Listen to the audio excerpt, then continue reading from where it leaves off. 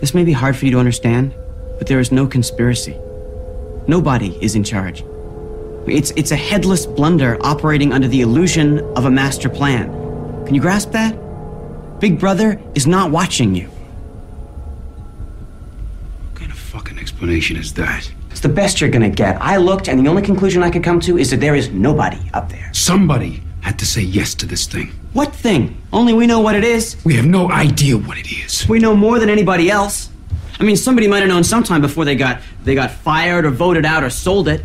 But if this place ever had a purpose, then it got miscommunicated or lost in the shuffle. I mean, this is an accident, a forgotten perpetual public works project. You think anybody wants to ask questions? All they want is a clear conscience and a fat paycheck.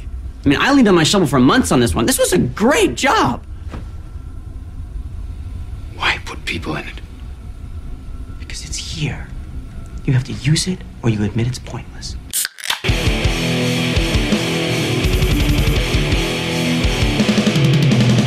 You're listening to the Buzzkill Podcast.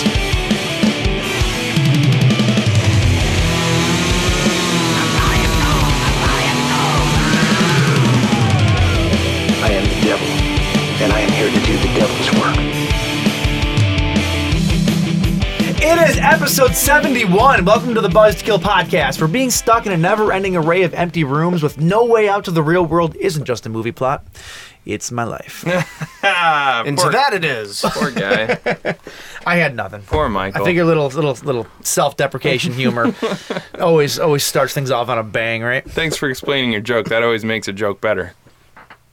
Mike. I'm Mike. I'm Jim. And I'm Justin. Yo! And, yeah. It's good to be alive, boys. It's good to be back with the two of you gentlemen. Yeah, nice to see you. I haven't seen you since last week. I actually haven't seen you since last week. I'm addressing my beer. Oh. I realized I haven't had a beer since our show last week. Oh.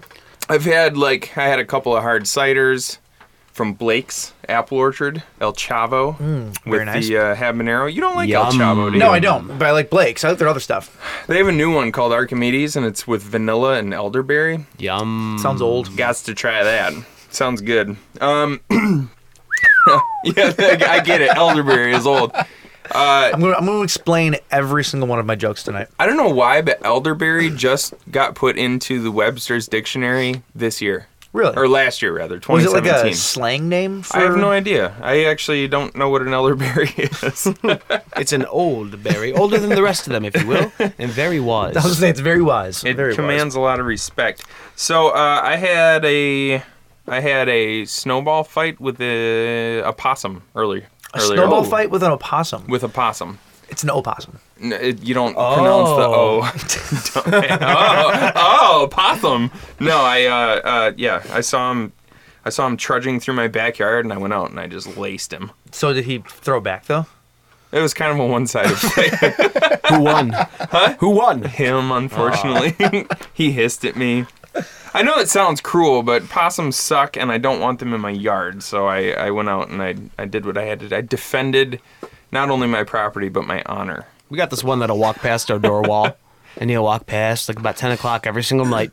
Well, up until the frozen tundra of -5 Michigan started coming, you know. I think he's hibernating down in a hole somewhere, as I would if I was a possum. If I was a opossum. If I was a opossum. But he would walk past, we'd be sitting there watching TV, and he would just stop and look in at us and smile. And I would smile back, and then he would carry on. Oh, so you guys had like a moment, like a daily moment every day. With that big, ugly possum. Ugh. And then, but there's been times where I've been sitting out like on the patio, like smoking a stogie or something. Yeah. And he would walk past, not in the light area. He'd always came from the same direction, but one time he came past right out of the dark to my left, and it was like a foot away from me, just looking at me, and I'm like, oh God! Oh, Carl! It's just me, Carl! Justin, don't worry! My buddy Jordan was, he lived in Grand Rapids, and to get from the bar where did I just say Justin or Jordan? Jordan. Okay, Justin's older brother, Jordan, both buddies of mine. He lived in Grand Rapids, and to get from the bar that they usually hung out at to their apartment, he had to walk under a bridge. It was like an overpass kind of thing. Okay. So it was a tunnel. It was a pretty sizable tunnel. And he gets about halfway through this thing. It's pitch black at night. and he hears something like scuffling around in front of him, and he's like, "What the fuck is that?" And What the fuck was that? he turns on his phone light, and there's a possum sitting in there, and he's blasted, so Yep. he freaked out because it was walking toward him. So That's a huge mouse. he just ran at it and punted it. And he said it rolled about 20 feet, and then it got up and started coming at him again. Well, yeah, I would too. So he just ran at it again and kicked it again, and then ran past it. What sound does a God. possum make when it gets punted? I don't. No, that's when that one's when a dog gets hit by a car. But Yeah. The animal activists are going to be on us like crazy tonight. don't Okay. worry, there's a vegan here. Yeah, exactly. As long as we say this stuff in front of the vegan and he's not offended by it. Oh, that's how that. Okay, gotcha. Yeah, that's how gotcha. that works. So, We're not talking about real animals getting hit. I don't want any animals injured. well, I would challenge any animal rights activist to hang out with a possum for a day and then tell me that they're awesome, because they're not. I would challenge They're assholes. any animal rights activist to a burger eating contest. Yeah, exactly. I'd win You know- every time. You know what an animal has the right to be? Delicious. Yeah. Suck on that, PETA. All right. Anyway, so what have you guys done since last we convened? Not too much. Just hanging out. What have you been up to? I spent a lot of time here actually. Oh yeah, you've been Did some pre-production on some new music that I'm doing. with your band Night Cunt. Night. Is that right? Sure. Did I get that right? We'll go with it. What's your band name? The band name is Night Hunt. Night Hunt. Now, our guitar player, though, you know the story. Our guitar player had a dream, which is how we came up with the name. He comes to practice one day, and because we had been jamming for a couple months, we had no name. And he goes, "I had a dream that we were on stage, and our name was the Night Cunts." And jokingly, we had referred to ourselves as Night Cunt, just to ourselves, for the last month and a half or so. And we realized that it's the only name that all of us semi-like and kind of have a good chuckle at. But we realized that you can't you cannot socially name your name or your band cunt. It's just not socially acceptable. Now, is it- So is we it- did a little swap. Is it night like the opposite of day, or is it night like, Yes, like the opposite Sir of day. Paul McCartney? What? Like the opposite of day. Okay. With an N. So it's like going hunting at night. Yeah. Okay. Yeah. Got it. But with a V. But with a V. But with a V because we're very 2006. Night. There's also Night Huvund. there's also 2 slashes in between. Oh my god. What are you guys doing?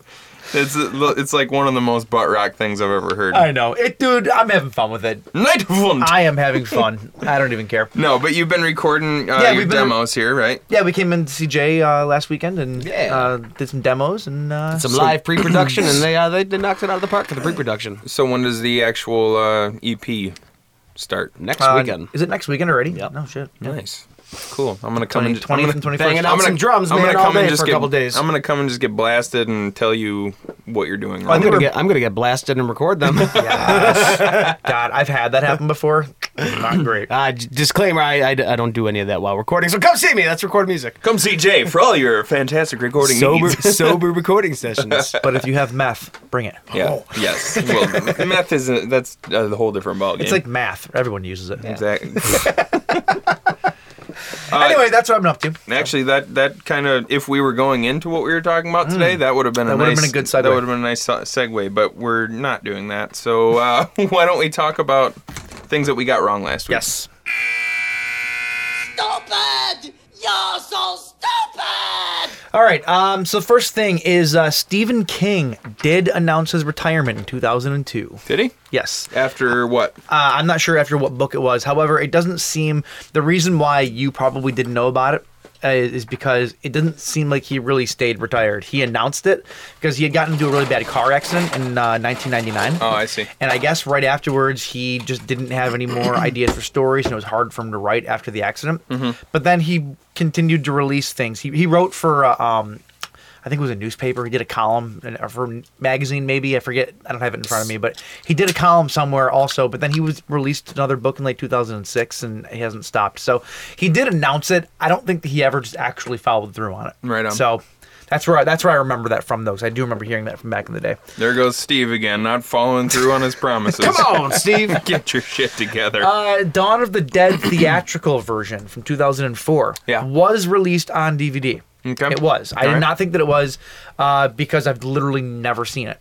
In any store I've ever been to, I've only ever seen the unrated version. It was released, but even the cover art is not familiar, which leads me to believe that the unrated version was probably the more shipped and more common version. Oh, okay. So that did happen.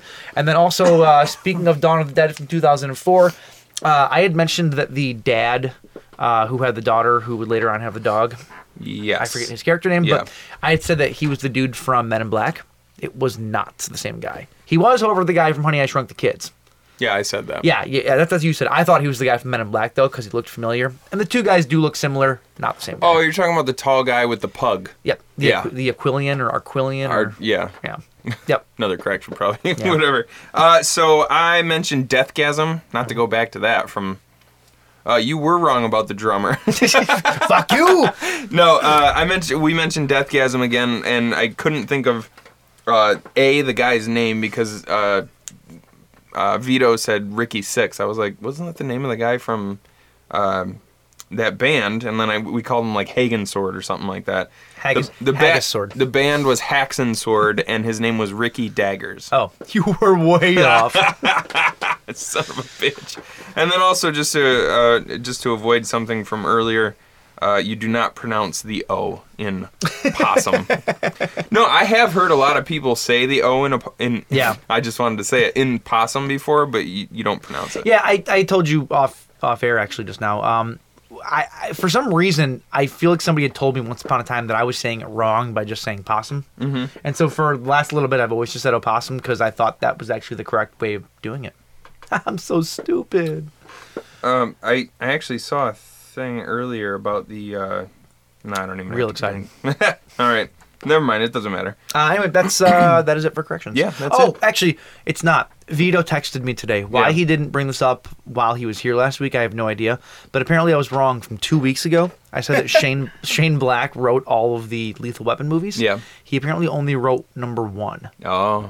I guess. And I'm thinking maybe I saw that he had written it because of the characters, like on IMDb. Mm-hmm. They have, written by and then characters because of the first script. Oh, yeah. That's probably what I saw. Yeah.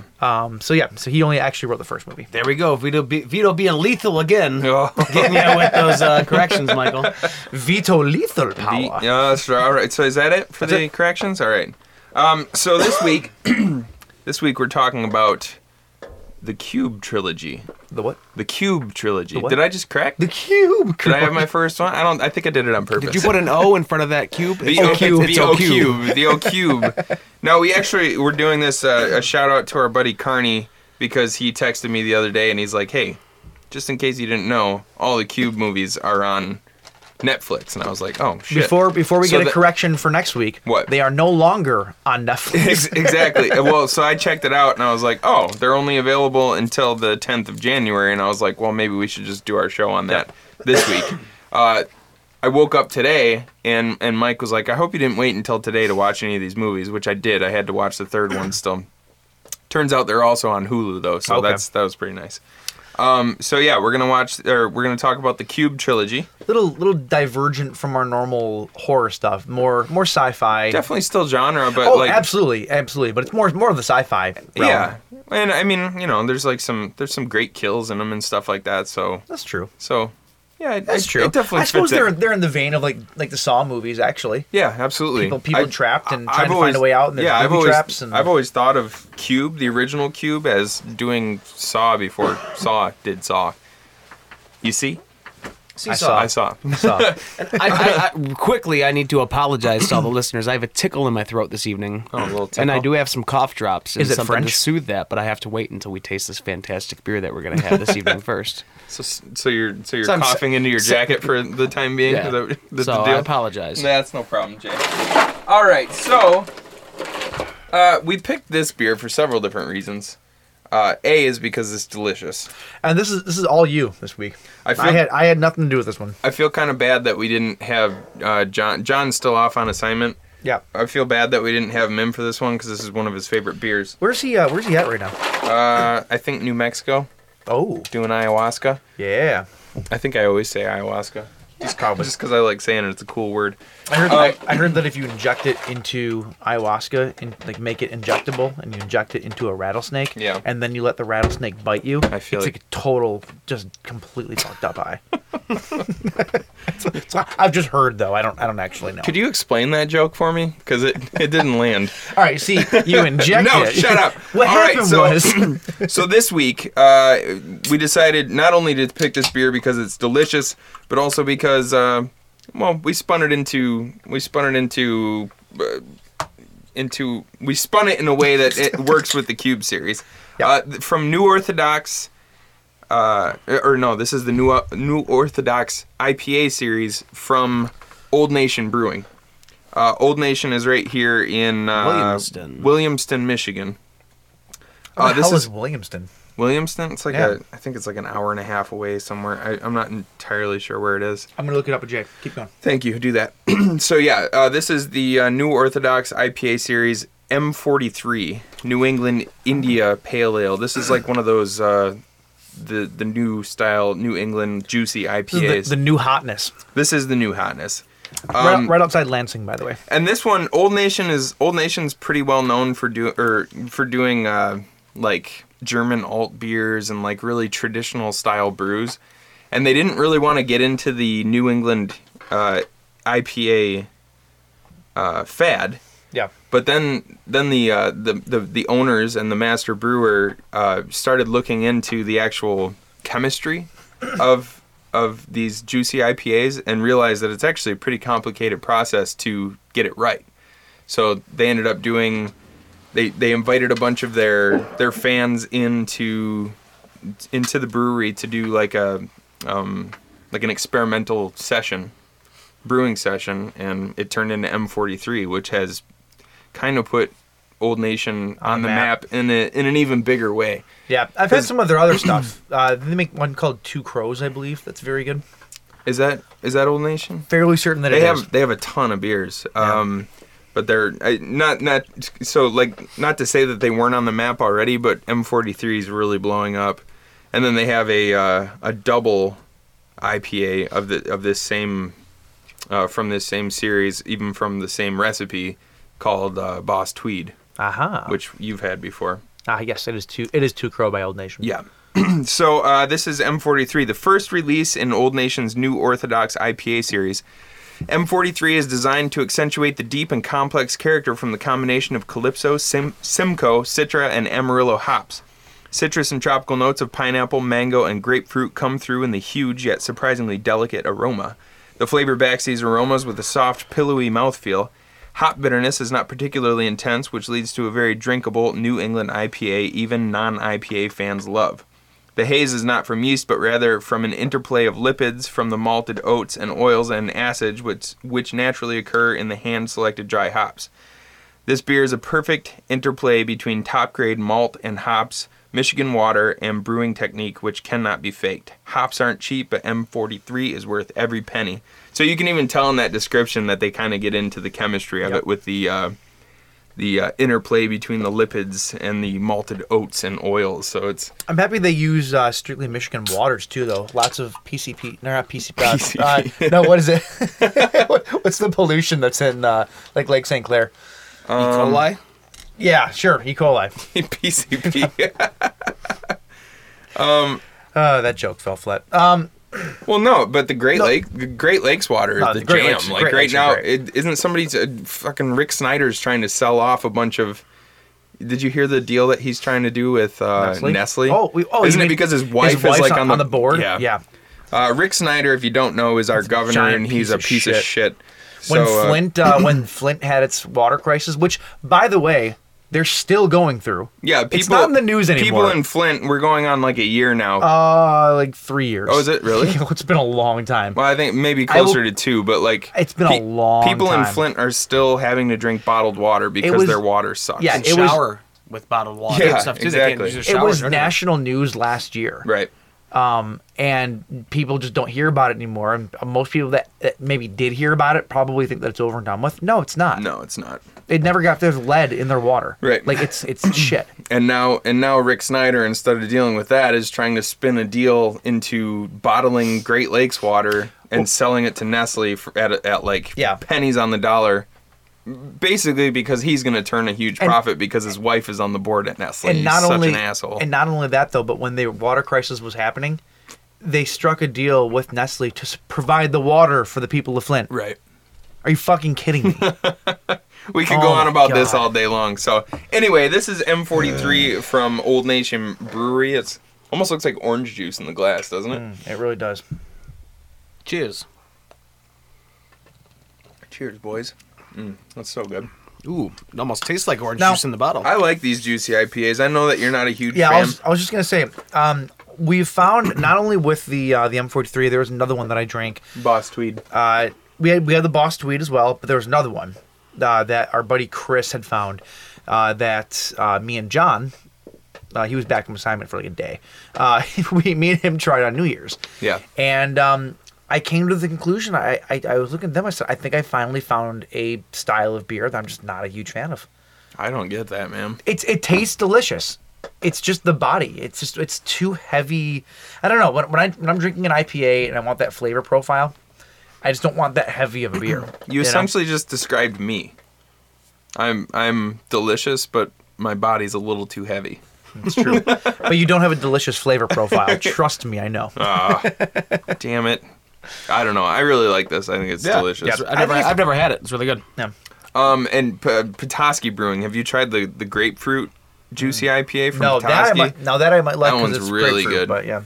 Anyway, that's what we're drinking. That's what we're talking about. So why don't we get into the bleed? Did you ever explain why M40 by the name M43? Oh no, I didn't. Thank you.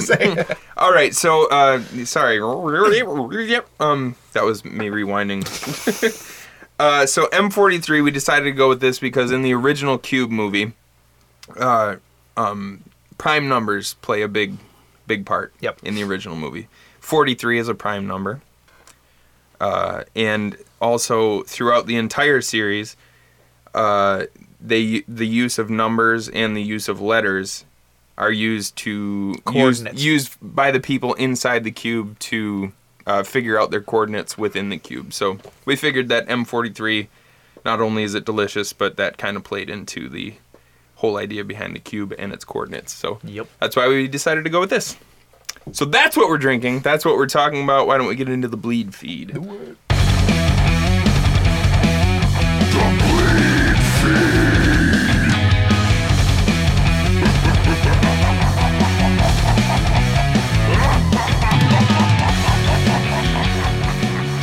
Okay, we got some news this week.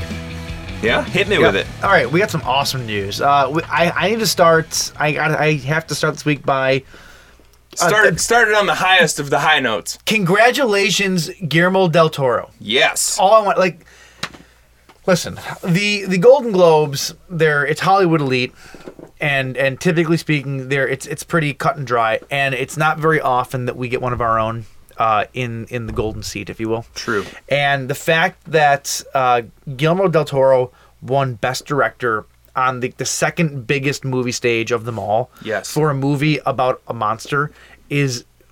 I never thought that I'd honestly see the day. I really didn't. It's a beautiful thing. It really is.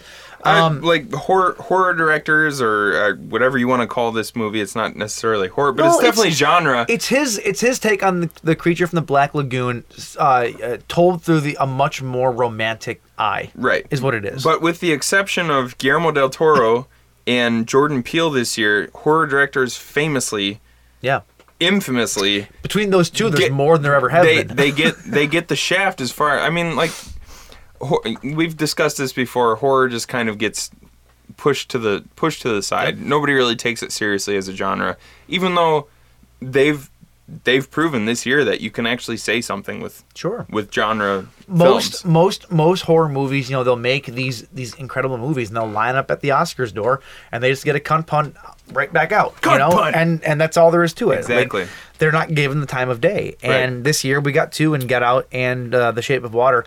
Now Get Out, to my knowledge, didn't win anything. There might have been something a little bit smaller they won that I'm not privy to. However, Shape of Water, though, Best Director, man. Like, that's awesome. Yeah, The only thing better than that would be Best Picture. exactly. And that went to a female director, I believe. Lady Bird won Best Picture, which I haven't seen, but I've heard a lot about. That being said, I wanted to play on the show here. If you didn't watch the Golden Globes, and you want to hear Del Toro gave one of the most amazing acceptance speeches that I've heard in a very long time, because he's just so frank about his love for the genre and how the genre has essentially saved his life. I think he actually mentions that at one point. Yeah. And it's great. And I thought that we could kick off our news segment now just listening to his acceptance speech, because it's amazing. And I don't think you've heard it at this point. No. But it's awesome. So here is Guillermo del Toro accepting his Golden Globe for Best Director. Let's check it out. Oh, wow. I was hoping to wipe my nose with this. Since childhood, I've been faithful to monsters. I have been saved and absolved by them, because monsters, I believe, are patron saints of our blissful imperfection. And they allow and embody the possibility of fail and live. For 25 years, I have handcrafted very strange little tales made of motion, color, light, and shadow. And in many of these instances, in 3 precise instances, these strange stories, these fables, have saved my life. Once with Devil's Backbone, once with Pan's Labyrinth, and now with Shape of Water. Because as directors, these things are not just entries in a filmography. We have made a deal with a particularly inefficient devil that trades 3 years of our lives for 1 entry on IMDb. And these things are biography, and they are life. And I want to thank the Hollywood Foreign Press Association, Fox Searchlight, and I wouldn't be here. Lower the music, guys. 1 second. It's taken 25 years. Give me a minute. Give me a minute. I wouldn't be here without my cast, my crew, and I want to mention a few fantastic women sitting at this table.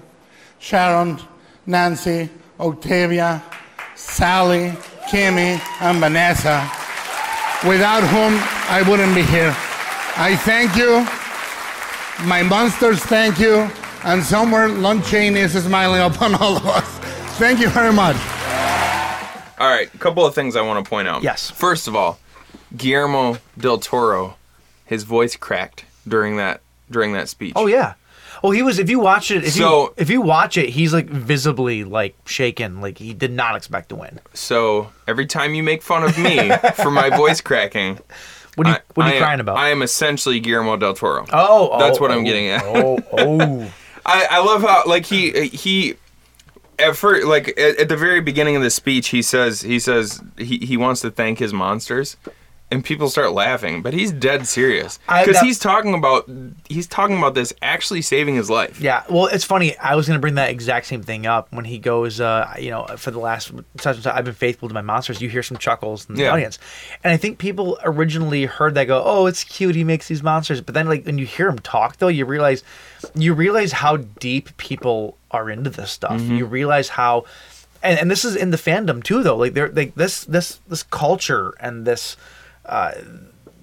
Just horror and monsters and all that, like people get stuff out of it that I think a lot of people in mainstream cannot understand. Like right. It's like the underdog story when you find that group of like underdog people to identify with, Yeah. and that creates you as a person. Right. Like, this is him as a person. This is the genre of filmmaking that everything you get out of these big Hollywood movies, you can get out of this too. But it's like this different world. I don't know. Right. It's like it was like a window into a world that I think people had just never looked through. And people chuckled at it, and it's like, you know that those people probably don't watch these types of movies Yeah. first and foremost. But like you said, it's like it's kind of the reason we have this podcast. Like it's something that we're passionate about, Yeah. obviously on a much smaller scale. But we watch these movies, we identify with these characters, and there's deeper seated messages behind these movies that I think a lot of people just don't get. You know, I know you love my analogies. Yeah. So I'm gonna shoot one to you right now. Hit me with a good one. The audience in that Golden Globe was like it's like a school, right? And all of them, like most all the people in that audience are the jocks, and they're all like high five each other, good game, smacking each other on the ass, whatever. And then you have this guy that wins like the best director out of the entire bunch, and he's from the chess club. And people are looking at this like sort of like half laughing at him, like, "Oh yeah, the chess club." But then they listen to him speak and they realize, like, wait a minute, there's a lot more to this person than I think we ever thought that there was, and we're all a bunch of dicks. I think I see where you're going with that. but It's like the popular kids finally realizing the smaller, maybe not as popular kid as being just as good as them, Right. And and it was just a nice thing. It was a nice thing to see. I love an underdog story, and I'll just say it again. Seeing this guy that makes these little monster movies, getting his due diligence. It's little and hard quotes. Yeah, well. Little monster movie. You know what I'm saying though? Like he's flown under the radar for so long. Like he's had respect, but not on the stage. Right. Yeah, well, like you said, what was it, 25 years? Yeah, he's been making movies. I love the fact, too, that he tried to cut him said, off. "Come on, bring the music down. It's been And they listened 25 to him. years." And then they actually did. Have you ever seen that happen before? Where they lowered the music back down? Sometimes they'll play it, and if you're persistent enough, they'll just stop because it's annoying. Yeah. Now, he followed this acceptance speech up right after the Harpo acceptance. Really? Right after the Oprah thing, which was a huge deal. The internet blew up. Yeah. So that's what he had to follow with, and I think he fucking knocked it out of the park. Yeah, he quite really frankly. did. Yeah.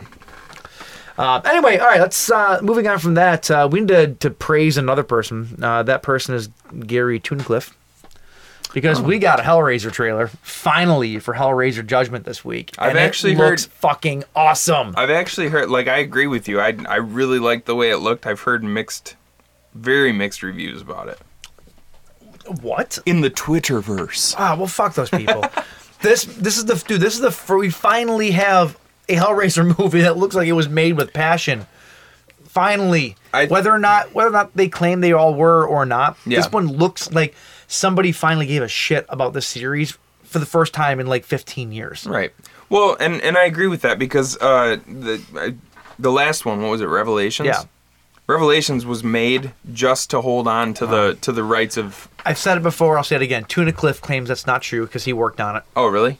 Yep. He's been the makeup artist. He's been a makeup artist on the Hellraiser franchise since 2.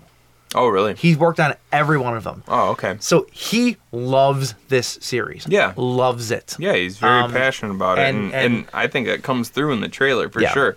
It's damn it, I forget his name. What's the name of the new Pinhead? I don't have it in front of me. I forget. I think he looks like he's going to do a pretty bang up job. I agree. And he actually he looks a lot like Doug Bradley. He sounds a lot like him, without seeming like he's trying to be Doug Bradley. You know what I mean? Sure. He's obviously different, but they kind of celebrate it. Right. No, I thought the trailer looked really cool. I had to go back and watch it a few times. It was slightly different than I thought it was going to be. Really? Yeah. I guess I kind of built it up in my mind to look a certain way. Yeah. I almost thought it was going to have sort of a like a Baskin feel to it, which in a way it does. Like the imagery kind of does. But I thought it was going to have like a kind of a dirty, gritty look to it. I see. I think that it kind of does. It looked a little more polished than I thought it was going to be. Really? It almost looked like a low budget movie trying to come across as a higher budget movie. You said this to me, and I completely disagreed with you. I didn't necessarily see that at all. I see where you're seeing it. I don't think that's going to be, once you're watching the movie, though, I don't think that's going to be anywhere near as bad as you seem to think that it is. I think that you're probably right. I hope Paul that... T. Taylor, by the way. There we go, is, Paul T. is his Taylor. name. Yeah, and they, you know, they went and they found another classically trained stage actor because Doug Bradley was a classically trained stage actor, if I'm not mistaken, right? Yep. And so I don't know. I think he looks like he's going to do a really good job. They didn't really feature him too heavily in the trailer.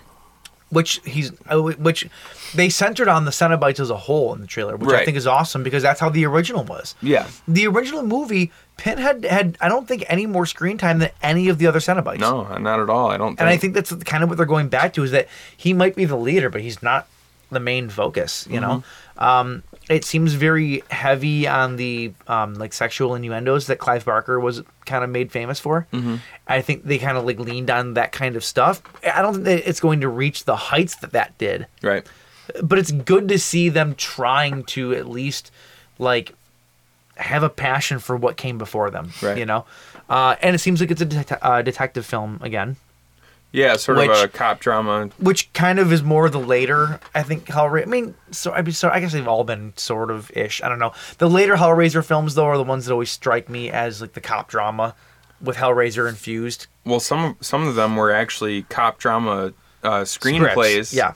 That were like, I think that were sort of adapted Hellseeker, into Deader, and what's the other one? Hellworld was the game one. I don't know. There's another one in there too. Inferno? Yes, Inferno. Was it Inferno? Yeah, those were all like cop drama scripts for the most part. So I'm actually okay with that. I look at Hellraiser sort of as that horror / cop drama type franchise now. Right. So I'm okay with that. I love that. That's great. Very much like Jigsaw or the Saw movies. Yeah. It's a cop drama mixed with this. Right. No, but as far as the imagery goes, I think it looks awesome. So they featured the people that they've been showing in the like the concept art and some of the set photos and like there's the butcher, like the big beefy dude. Yep. The who's creepy, by the way. Yeah. The surgeon who that was one of my favorite parts of the trailer. Is the surgeon is dressed in like a gimp outfit with like a gas mask sort of looking thing, and she's got. I don't know. Do you have insight? No, I just I guess this might be wrong of me to say because anybody could be shaped in any way, but like when it pops out of like underneath the there's like a cloak that it pops out from underneath at the very end and then starts like hacking and slashing with those giant like fist blades that it has. Fist blades. I don't know. I guess I got kind of like a feminine feel from it. Okay. But I could be wrong. I probably am. But no, the imagery as far as the Cenobites goes, I really like what they did. There's with one character that's wearing sunglasses and its face is all slashed up or whatever. But it's talking in like a very normal voice. Yeah. It seems a little out of place for a Cenobite to have a normal human voice, but at the same time, I kind of love it. Isn't that one supposed to be an attorney?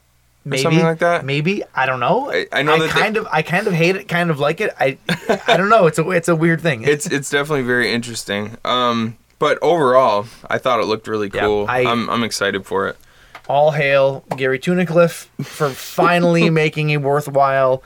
I'm going to say it right now, a worthwhile entry into the series that we have been long waiting for. Don't say that just yet. No, I'm saying it. No, I'm saying it. You should probably see the movie first. Nope, I'm saying it. All right, fine. All right.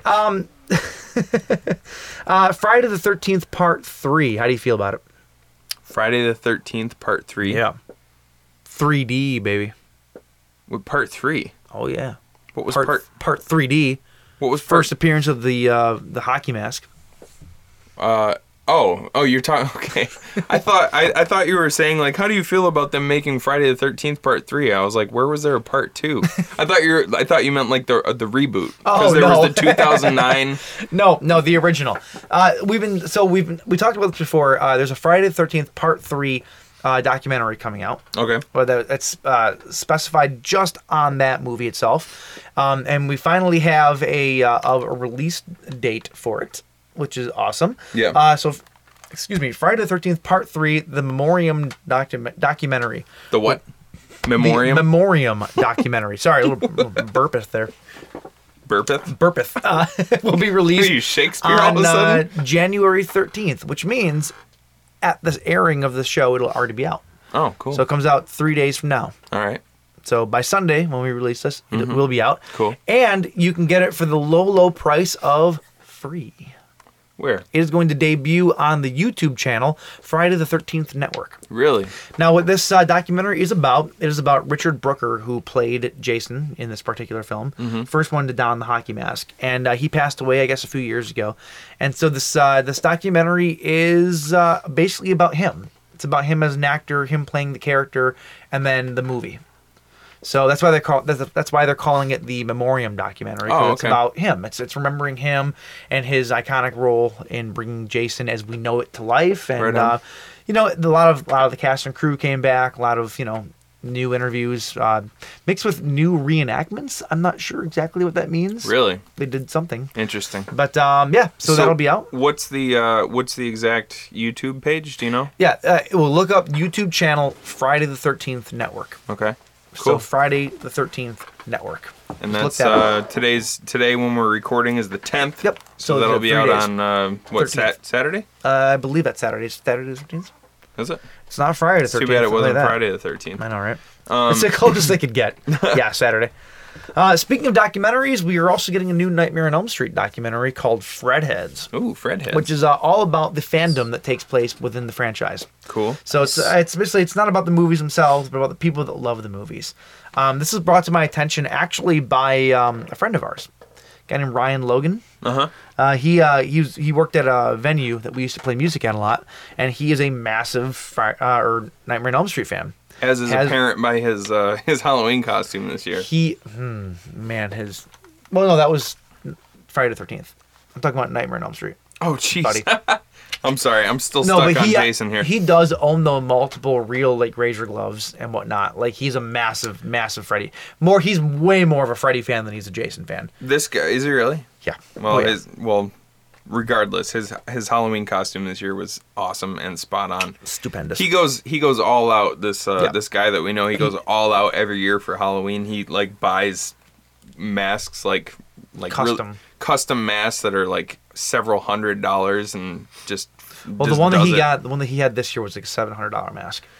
It's crazy. It's insane. Yeah. Anyway, though, so he brought this to my attention, though, and it's apparently he knows some of the people that were involved in making it, I guess. Oh, cool. And he went to the that convention where Robert Englund put the makeup on for the very last time, and the photo ops and all that. So he was a part of that. They were filming this documentary at that convention. So.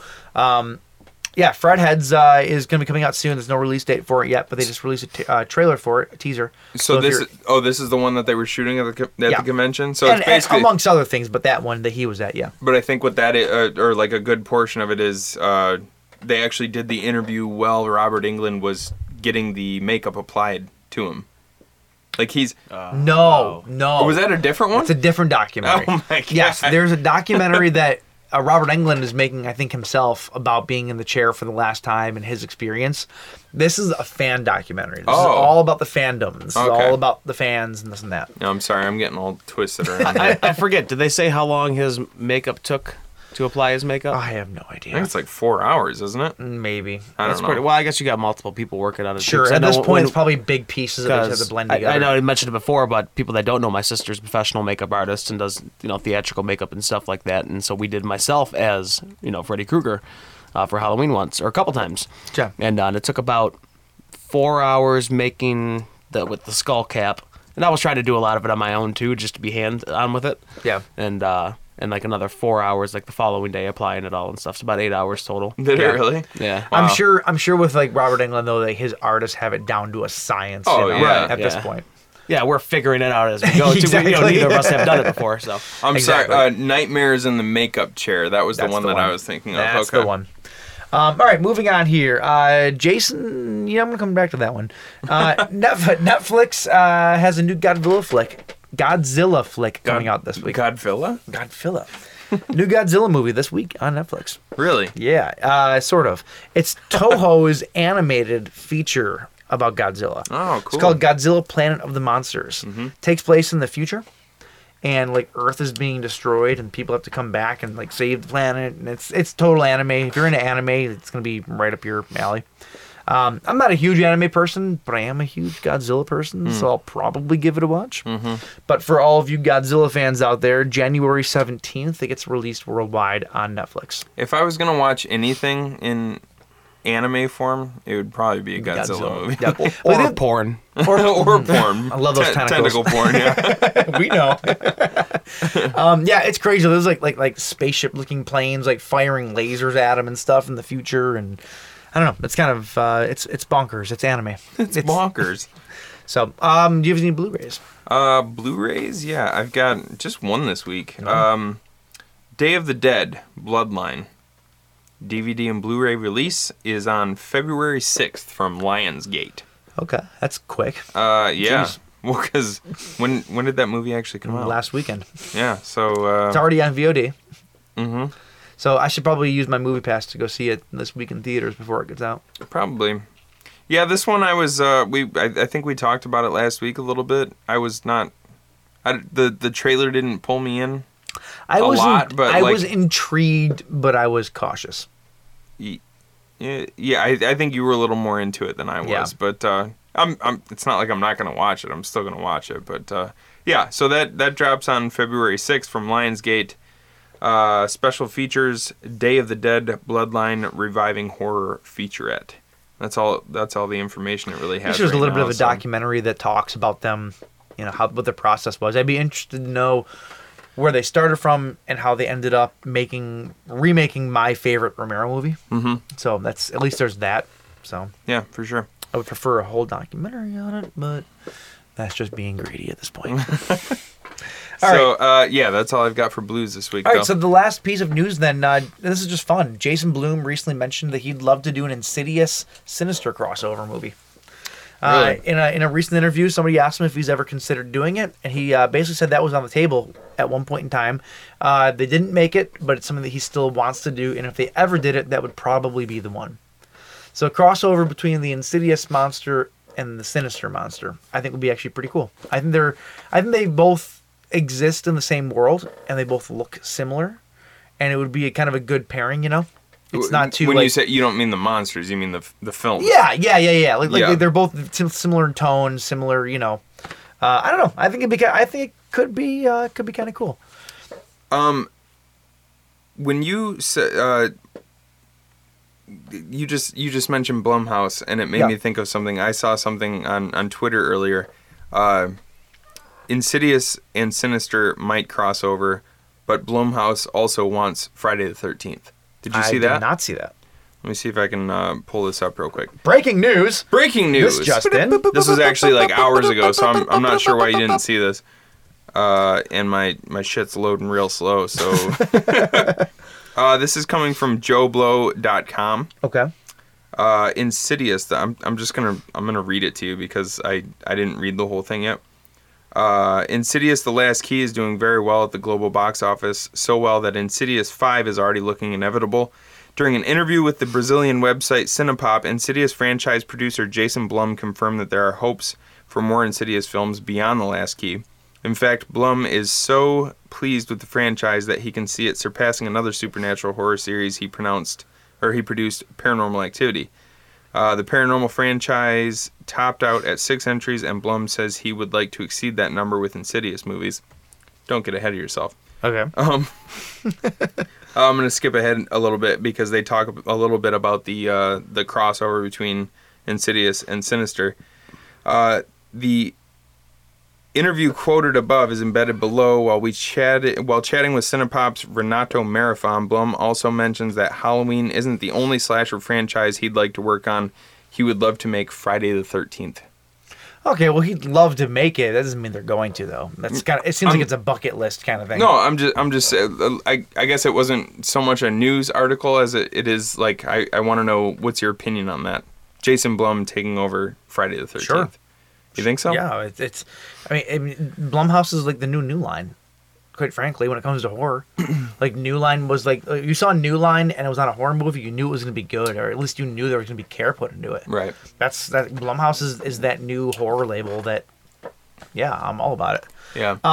So while you were looking that up, I was looking to see if I could find it. I actually just came across some more breaking news. Oh, jeez. Apparently, we're getting a Critters TV show. What? Yeah. This is from BloodyDisgusting.com. I'm just going to read you what they have on here. Over 30 years after the original Critters arrived in theaters, the 4-film franchise, which has been laying dormant since '92, is now getting its own TV series. An exciting bit of news that comes totally out of left field. Variety reports today that Verizon's Go90 has ordered Critters, a new binge from Blue Ribbon Content, the Warner Brothers Television Group's digital studio. Let's see here. The creative team behind Zombievers will be making it.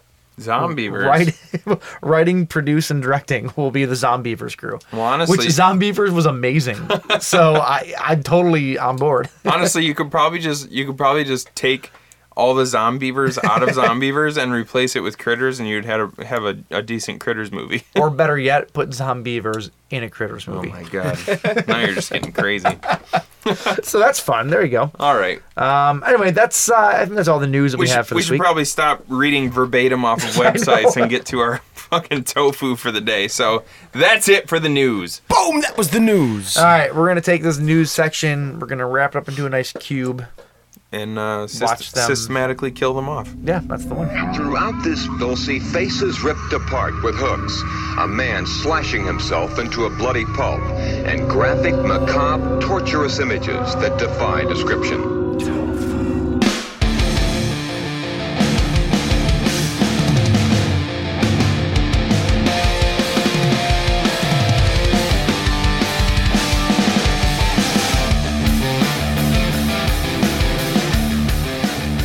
All right. Picture this. You wake up. Take me there. You wake up. Yeah. You're in a big old empty room. Mm-hmm. Looks like the inside of a Lamont configuration. Yeah. There's nobody there. Mm-hmm. There's doors. Yeah. And they open. Okay. Then they lead into another room mm-hmm. that looks like the Lamont configuration. And then you go into another door, and for the 100 doors after, it's the same thing over and over. What do you do? I call up Tobin Bell and I'm like, is this a Saw movie? I didn't want to play a game! First of all, it's Lament configuration. Sorry, not Lamont. I do have an uncle Lamont. Oh, do you? I do. It was his. That's actually what I was talking about. It's the Lamont configuration. It's made out of Bush Light and swear words. Because that's all you can do after. Instead of a whooshing sound when the door opens and going whoosh, it's just fuck every time. My uncle Lamont, he not to get too morbid, but he had a stroke. He's my great uncle, so he's an older gentleman. But that makes it okay. He had he had a stroke, and I was like, the first time that I went to see him after this had happened was a few years after it had happened because he lived in another state. I didn't see him too often. And I went to see him, and he couldn't, like, he still had all of his wits about him, but he just couldn't speak as well as he used to be able to, and it frustrated the shit out of him. So he would go to tell you something, and it would just kind of come out as a jumbled mess, but he could still really hit the curse words. And he'd get so mad about the fact that he could, because he wanted to ask me about my life. So he'd look at me and he'd start saying something, and it'd just kind of like come out all jumbled, and then he'd just go, "Fucking son of a bitch, goddamn!" Like, and then he'd laugh. He was like good natured about it. But sorry, there's a little backstory about me and my extended family. All right, well, thank you, Uncle Lamont. All right, no, I'm serious though. You're for 1 minute you're at your kitchen making some dinner. Yeah. And the next minute you're fucking passed out on the floor of a giant cube. Yeah, it would definitely be strange and a little disheartening, to be honest. A little disheartening? A little disheartening. Why am I in this giant cube? The original Cube movie, like I said earlier, it kind of did Saw before Saw did Saw. A little bit, yeah. And it starts with like one of the coolest kills. Back when we did our top 10 kills episode, which was like 50 episodes ago or something, I kind of wish I would have remembered this one because it's a great kill. You basically you start with a close up of somebody's eye opening, and and then it kind of pans out, and you realize this guy's waking up, and he doesn't know what the hell is going on, and he starts exploring this cubed room, and then he heads into another room, and he steps into this room with a certain amount of confidence, and then all of a sudden you just hear this sound, and you see this like look of terror on his face, and then he just you see like trickles of blood start to come down his face. So awesome. And then he falls into 100 pieces because just thudding to the floor because he just got swiped by this like giant mesh screen that sliced him into it's like razor blades for yeah. And it's awesome. It's a great kill. It reminded me of in Resident Evil. There's the dude that gets cut by all the different laser lines in the first Resident Evil movie. Yeah. Very similar. Exactly. But that was in 2002. This was 1997. This was 1997. So if you've never seen the Cube movies from the first one from 1997, 6 complete strangers of widely varying personality characteristics are involuntarily placed in an endless maze containing deadly traps. Yeah, it's kind of a mindfuck. Directed by a guy named Vincenzo Natali, who directed Splice. It was probably his biggest thing he's ever done. I still haven't seen Splice. Neither have I, but it looked good. He did a movie called Haunter that was starring that girl that you don't like. The girl from I can't think of her name. Little Miss Sunshine? Yes, I can't think of her name. She was in Maggie with Arnold Schwarzenegger. Fuck, I can't think of her name. He also did a segment on ABCs of Death 2. He did You for Utopia. I don't remember that one offhand, but he did that. He's also done episodes for TV's The Strain, Westworld, Luke Cage, Hannibal, Wayward Pines. This guy, since doing Cube, he has done a lot. Pretty busy guy. Were you talking about Abigail Breslin? Yes. Is she in Splice? I don't think she's in Splice, dude. I don't think that we said she was. What did you say she was in? Haunter. Oh, Haunter. That's right. Sorry. Listen to me. Yeah. All right. So, Cube. Yeah. I don't know what to say about it. Like, it's. Oh well, let's not talk about it then. All right. Good night, guys. So, Cube, like it's one of those movies where there's no setup to it. Like literally, there's no setup. You start the movie where the characters do. Actually, from start to finish, it's very ambiguous. You really don't. If this was a standalone movie, which Vincenzo Natali intended for it to be a standalone movie, you get no answers. No, you get the speculation of the participants, but that's really all you get. Yeah, and I kind of like that. No, because it makes it scarier. It's like, why the hell is this thing here? Like, there's certain theories thrown out by people within the movie, and you just don't know. You could choose to believe one of those, but and you know from learning about the characters that they're not all. You can't believe them all. Like they're not all like good people. So you don't know what to believe. You don't know who to believe. There are all these different theories being thrown around. Well, you also learn that nothing is random either. Yeah, they've all been placed in this cube for a reason. You have a girl who is brilliant when it comes to math, and you really don't get that from her at first. You just think she's this kind of innocent young girl. Like, why the hell is she put into this thing? But then Levin, right? Levin, sorry. Yeah, she's actually top bill on this movie. Yeah, which is weird. But she, she's a brilliant mathematician. It turns out, which plays into the whole idea of the numbers, the grid, what the hell was I? What did I call it earlier? The coordinates. That's it. Thank you. I couldn't think of it either. I'm staring at you, hoping you're gonna find it. I willed it to you. Yeah, the coordinates of where they are within the cube. Yep. And essentially, they find out that it's not just one room. Obviously, they keep going from room to room, trying to find out which ones are booby trapped and which ones are safe to go into. And they kind of work out through this girl's formulas that it's quite possibly 26 rooms long by 26 rooms wide by 26 rooms high. It's a giant cube. So something like 17,000 rooms in this place, possibly. Which is insane. Can you think of a facility that could house something that big?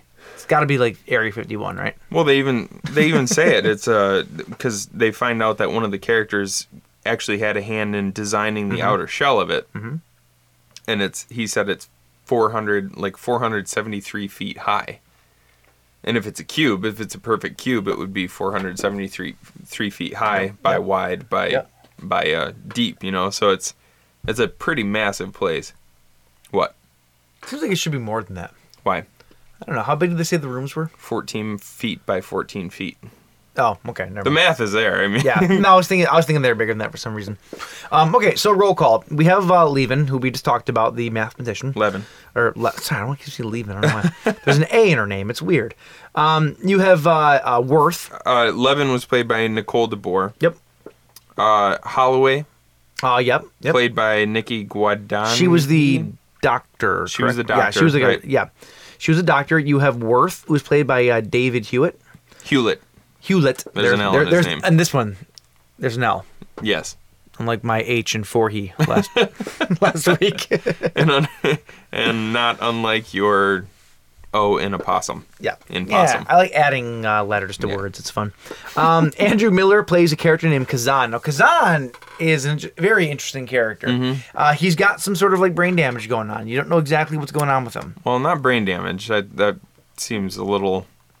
based on the information that you're given in the third movie... That's kind of what I'm taking into consideration. Would suggest something else, but if you've only seen the first Cube movie, he seems like he has some sort of cognitive impairment. Okay, sure. We'll get to why I said that towards the end here. Right. But yeah. So Kazan, he's might be my favorite character because you just don't really know why he's there. You don't like all these other people. They're mathematicians, or you find out some characters are not bounty hunters. Which one? Who are you talking about? I'm talking about Quentin's character, which we haven't gotten to yet. Maurice Dean Wint plays a character named Quentin. Yeah. And Quentin turns out to be he's a cop, isn't he? No, I don't think he's a cop. I think he's the guys that you hire to find somebody for you. A private investigator? Yes, yeah, a private eye. I think that's what he is. No, maybe an ex-cop. No, you're getting your movies mixed up. Am I? Yeah. Fuck. There was another character in the second movie, in Hypercube. Yeah, who was a private eye. You're right. Totally jumping the shark there. Quentin was a cop. Yep, yeah, you're right. Sorry. And then you have Wayne Robson, who played Ren. Mm-hmm. Ren was. It turns out they find out he's a well-known escape artist, basically. He's escaped from like all the maximum he's been in many maximum security prisons, and he's escaped all of them. And then I think that's it, really. Yeah, that's at the very beginning, the guy who got spliced into a million pieces, his name is Alderson. He's played by Julian Richings. He's not important, though. Well, fuck that guy. Well, he is because Julian Richings is a well-known character actor. Fair enough. But anyway. So here's the weird thing about this flick is I first saw this years ago, and I remember loving it. Like, I remember being like, this is such a unique movie. I'd never seen anything like it. Mm-hmm. It's literally one soundstage. That's it. One set that they would change the colors of the panels to make you think you're in different rooms. Right. And so, to make this movie, it seems like such a weird process because you're never leaving the same set. And, right. And that's got to be tough on the actors to be able to, I don't know, it's all about their performances to progress the story. Now, it'd be interesting because psychologically, they say that, like for instance, a McDonald's is designed in yellow and red. Yeah. Because yellow and red give you a sense of urgency. Mm-hmm. It makes people want to go in, get their food, eat as fast as they can, and then leave.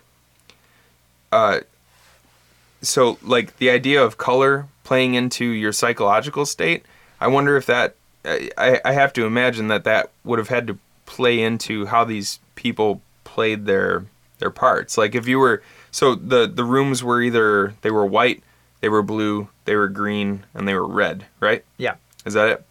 So... You would think that, like, and they didn't film the movie in chronological order because taking the time to change the panels of the rooms from the different colors. It was a pretty timely process. So they filmed everything. You know, I don't know the exact order that they did. They started with all one color at a time. They started with red. Okay. They started with red, and then they moved on to the other colors. But you would think that, like you said, being in those rooms for that amount of time, with those different colors surrounding you, I have to imagine that it would affect your performance in some way. Absolutely, right? yeah. I mean, just color in and of itself has an effect on people. Right. You know, just that's what I was saying. That's like what with it does, yeah.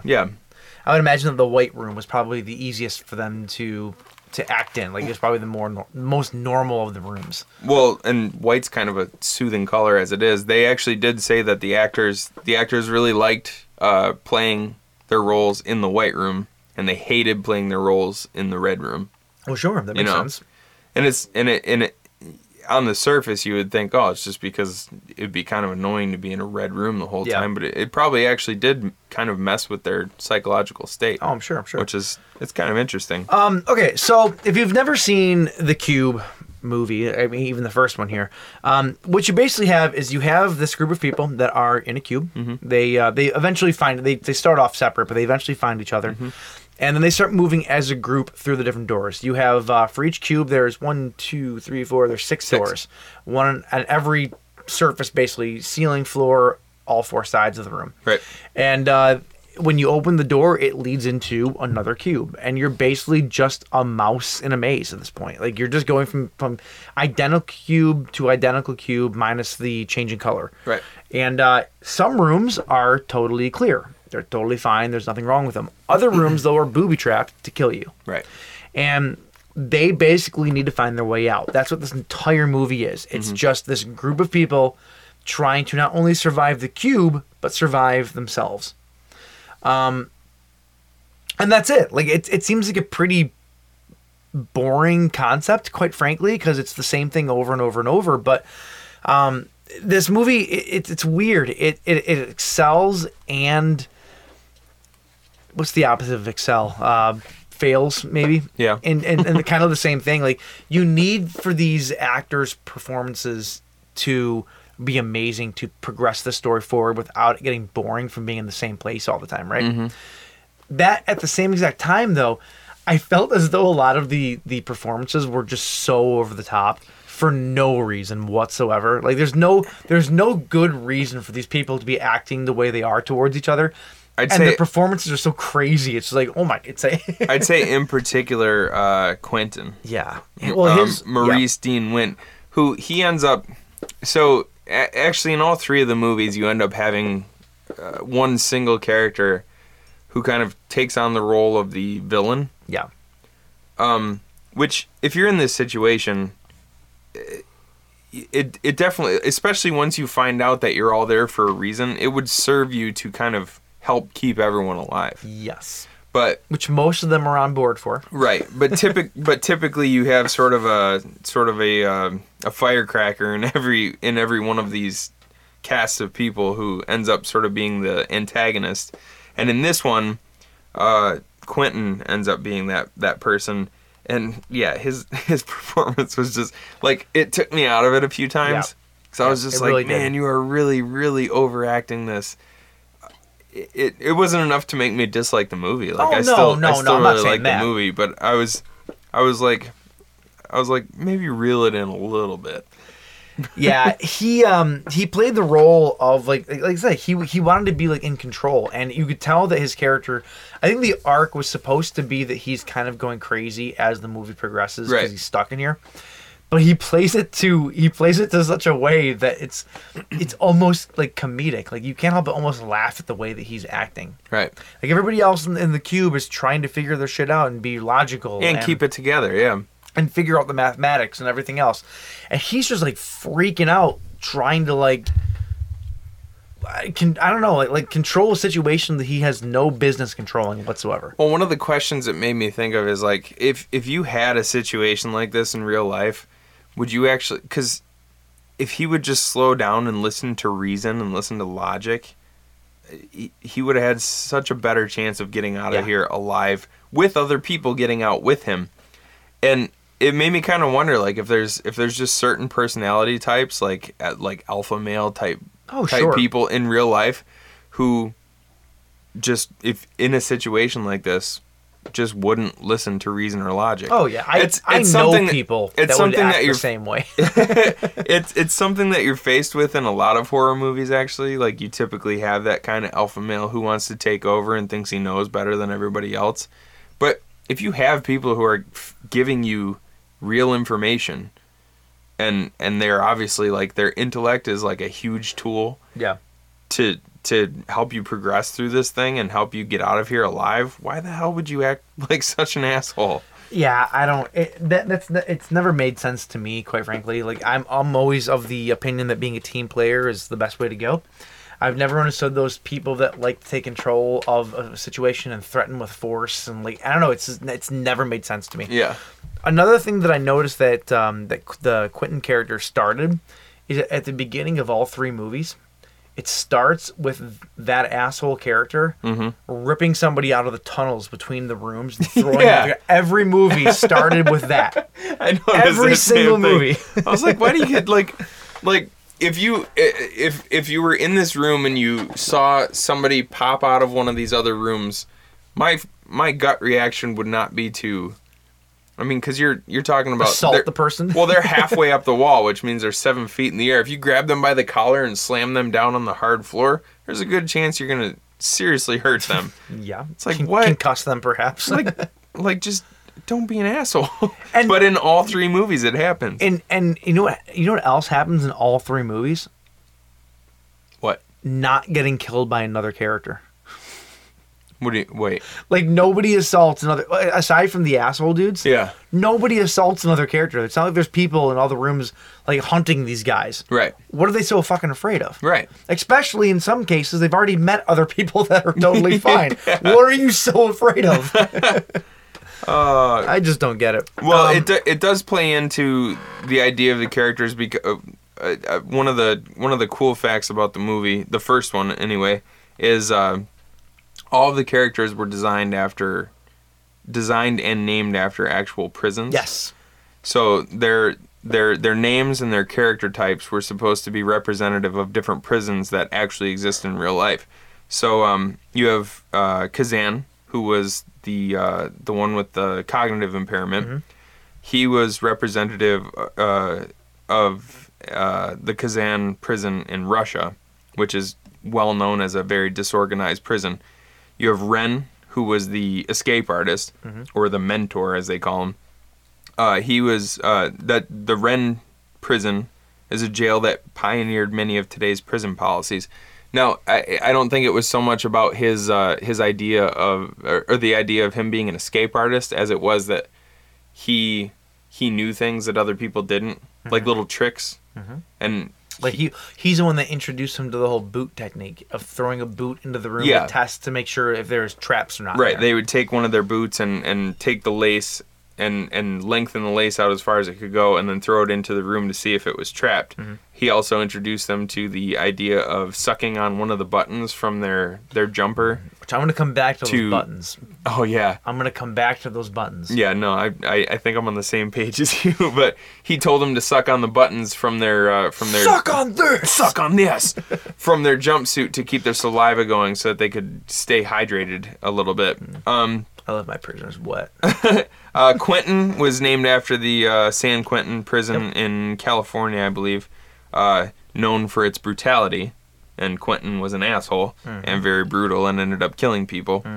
Holloway is a women's prison. Makes sense. That goes without saying.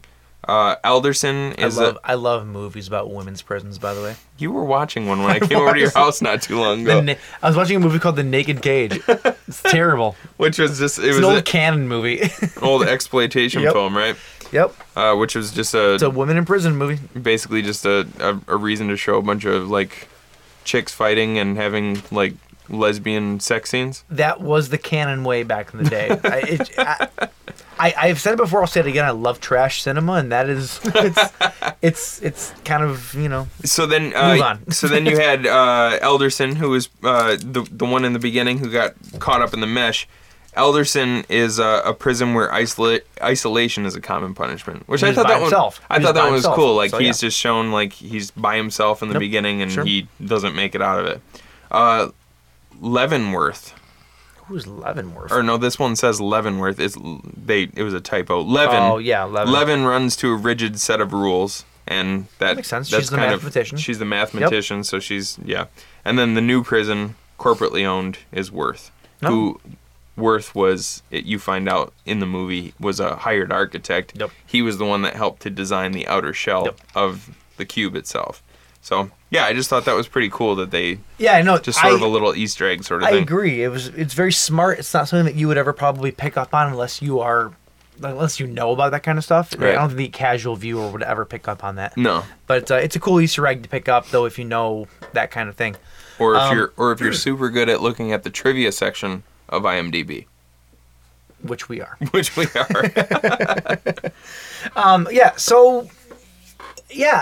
it's weird. As much as I love these movies, as much as I'm fascinated by how they progress, there's the one downfall is that which is the same thing that is its strength is that it's just one thing over and over and over and over. Yeah. Yes, there's different traps. Yes, there's different character developments and whatnot.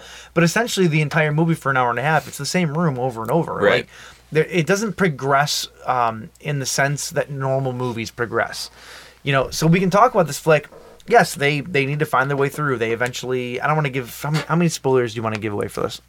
We always give all the spoilers away. So all the spoilers. So they eventually figure out that the cube is 26 by 26, right? No, 14 by 14. No, the main structure. Oh, 26 rooms by 26 by wide 26 by 20 high. Yeah, so one of the equations that Levin figures out. Levin. Why do you keep saying that? I thought I was right that time too. Levin. One of the things that Levin figures out with the with her mathematics is that there is one room that is outside of the parameters of the 26 rooms. Right. And she comes to figure out that must be the one cube that kind of travels around and eventually becomes a bridge to the outside of the structure. Right.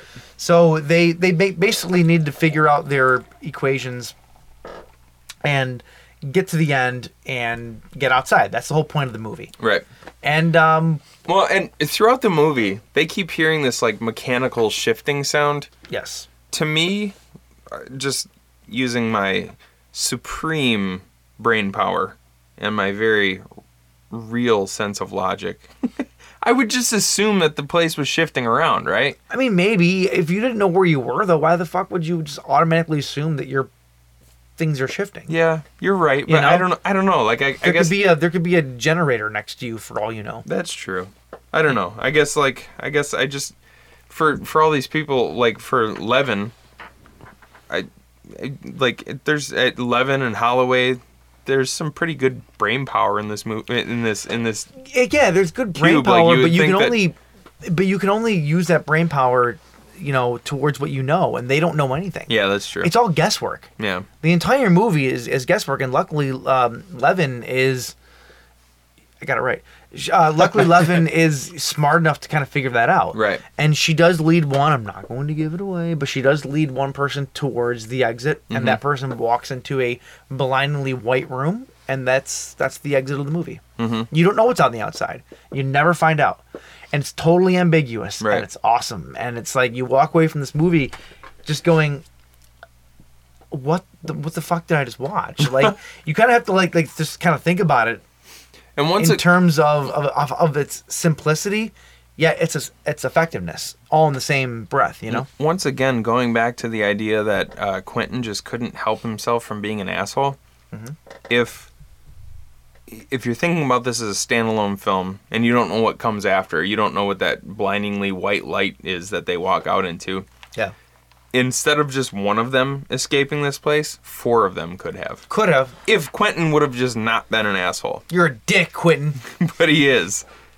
And even at the end, even at the end where he shows up in the final cube that acts as the bridge, if he just wouldn't have done what he does right then, even still, if he would have changed his mind, all 4 of them could have walked out of that place. Absolutely. So frustrating. 100%. I don't know. Those final coordinates, though, do you remember what they were? The final coordinates? Yeah. No. They were M43. Oh, damn. Well, you're out of luck. Are we out? Because all we have is BUDLIGHT. Well, just like Quentin, he was a little bit light of buddies. Right. Yeah, that's good. That's good. I'll give We'll it to let you. that one slide. So that's Cube, though. I mean, and I don't want to give too much more away. That's Cube. Yeah, that's Cube. It's a very rudimentary thing. You open one door, you go to the next room, and it's a rat maze. Well, and at the basically, you said it's kind of in all these movies, it's kind of the one thing after or the same thing again and again and again. And at risk of sounding like a complete asshole, because I know I will when I say this, but it's more of a character study than it is 100%. than it is about moving from room to room. Is it a You're really getting invested more in who these people are rather than what their plight is. You know what I mean? Is it moody? Oh, it's definitely a mood, definitely a mood piece. It's not. It's not at all. All right. Even I will say that it's not. So let's move on to Cube 2, Hypercube. Cube 2. Hypercube. I'm gonna go out on a limb here. Yeah. I'm gonna have 2 points. Okay. So there's 2 definites, at least in my mind, about this movie. A, it has the best title. Cube 2, Hypercube. Hypercube. Yeah. It's like Street Fighter 2, Hypercube. It's Cube squared. Cube squared. No, that'd be 3. Yeah, it's not. That'd be Cube 3. Squared is 3. No. Isn't it? Squared is cubed. Or cubed is 3. To the third power is cubed, you jackass. Cube squared. So cube I'm an squared, Hypercube. Yep. That would be like 6 or 9 cubes or something like that. I don't know. So this is Cube squared, Hypercube, also, 2002. What? I think this is the best of the trilogy. Really? Yep. This was my favorite. I like the fact that we're disagreeing on this. This was my favorite. Really? Yep. Okay. Well, let's get into it then.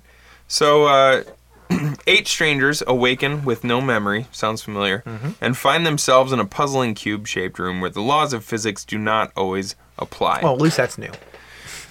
Here's what I like. I actually like. I kind of think that this whole trilogy is sort of underappreciated because not only are they're all 3 are very, very different in their execution. Yes. They're very creative. Yeah. And they all have each of the 3 movies have something very different going on. They do. Like, it's still people trapped within a cube, but within the confines of the cube, there are very different things going on in all 3 movies. I disagree a little bit. I think that the first movie, and we'll get to the third, obviously, but I think the first and the third share more similarities. Now, granted, story is completely different. Well, that's what I'm saying.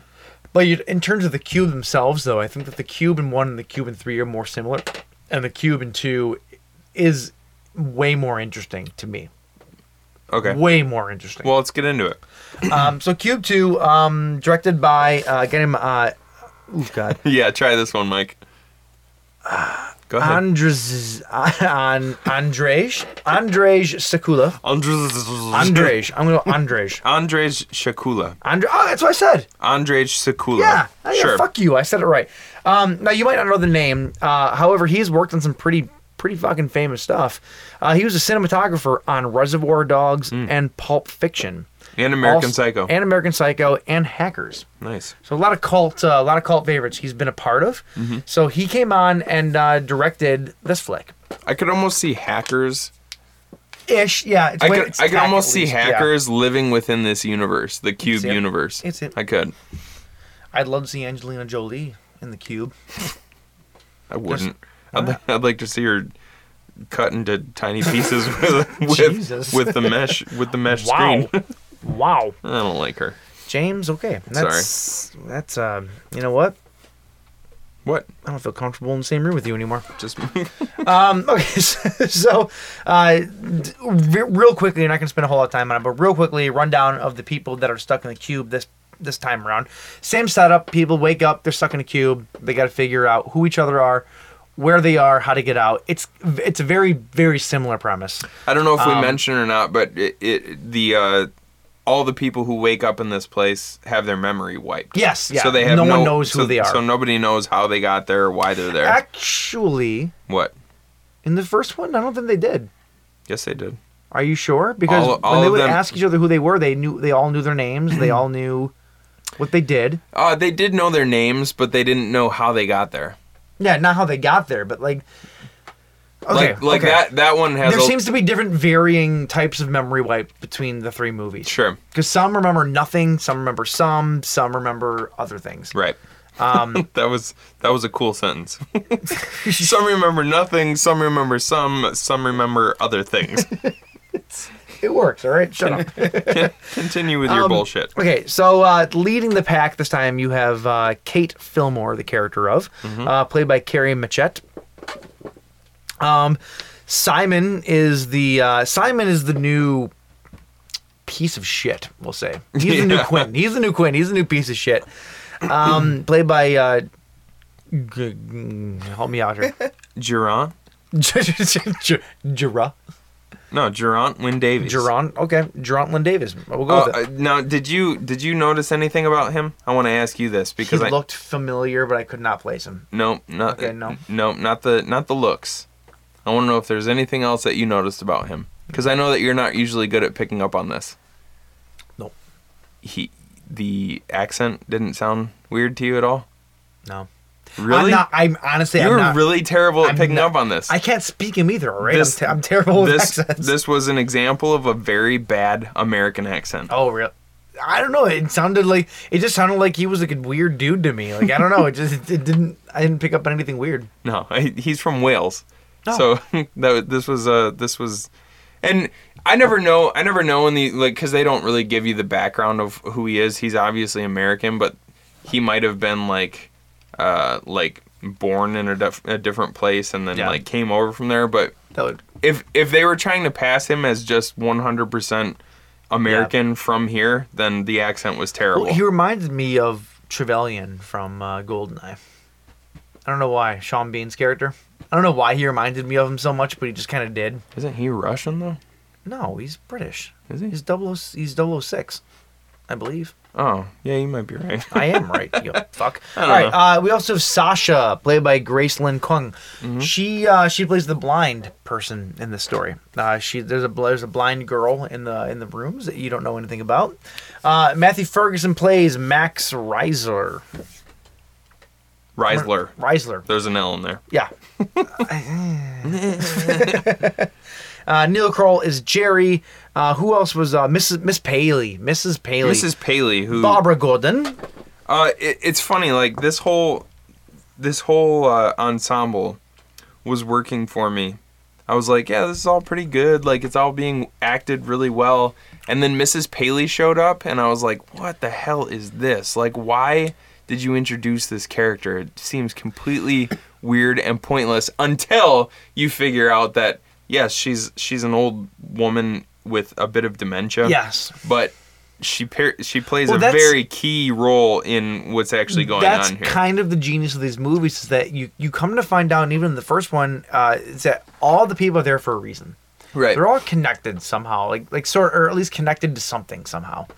And she is not without. You just described every person on Earth.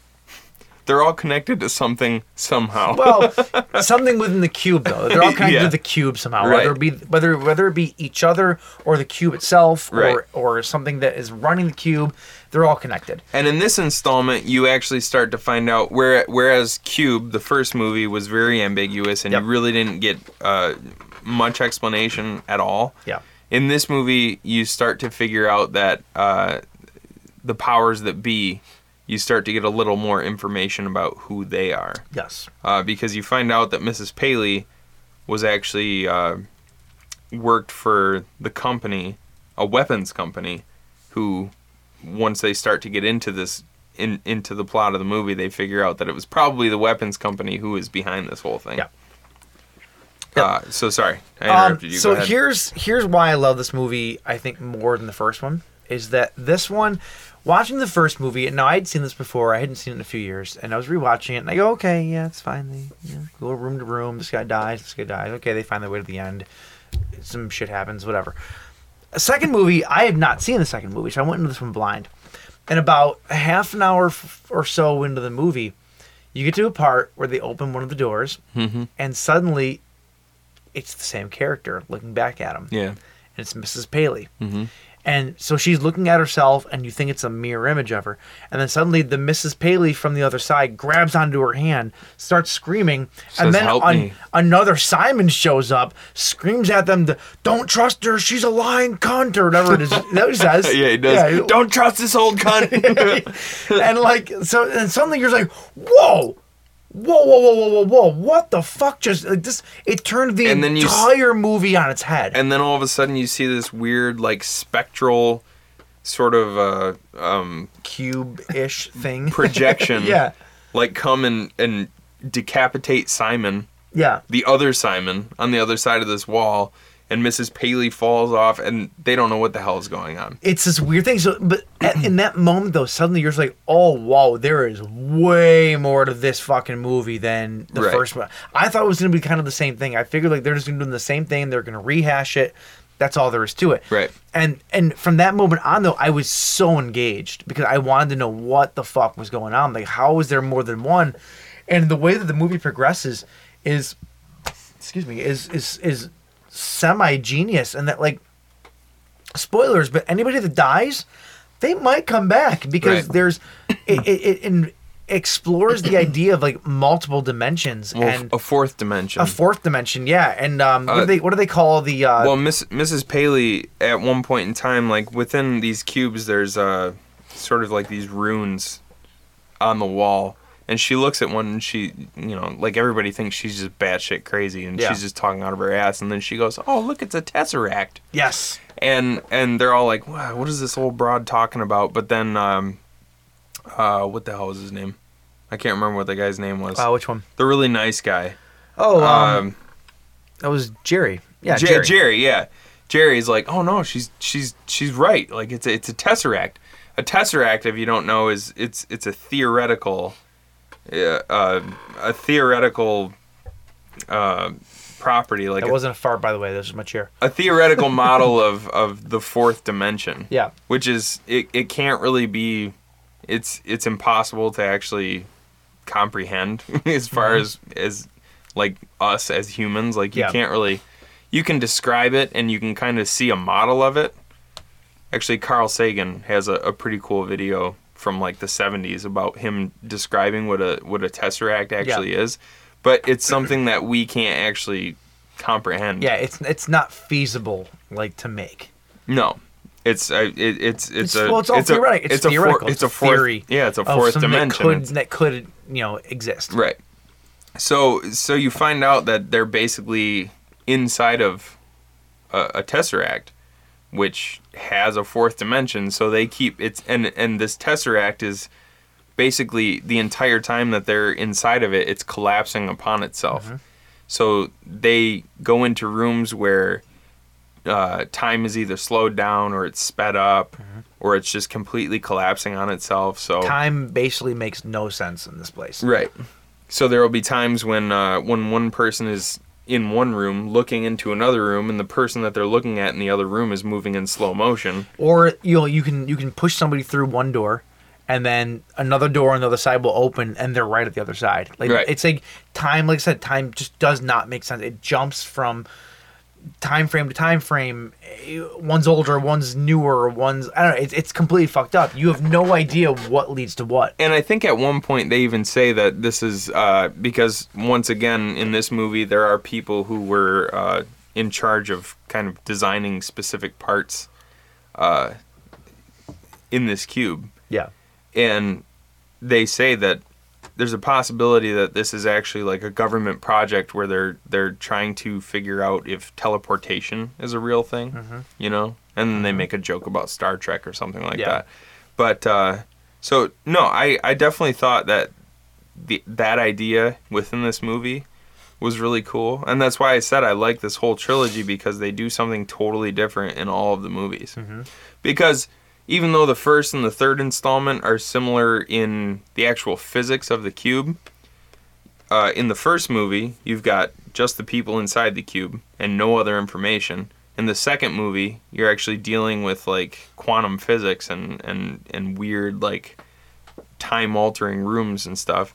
And then in the third movie, you kind of jump back to the physics of the first movie, but And how it all works. But you're seeing it from a different point of view, Yeah. which we'll get to. Yeah. So anyway, continue with the second movie here. Yeah, no, I just, like I said, I thought this movie was genius. I thought that it kept it on its toes. I thought that the characters were pretty awesome.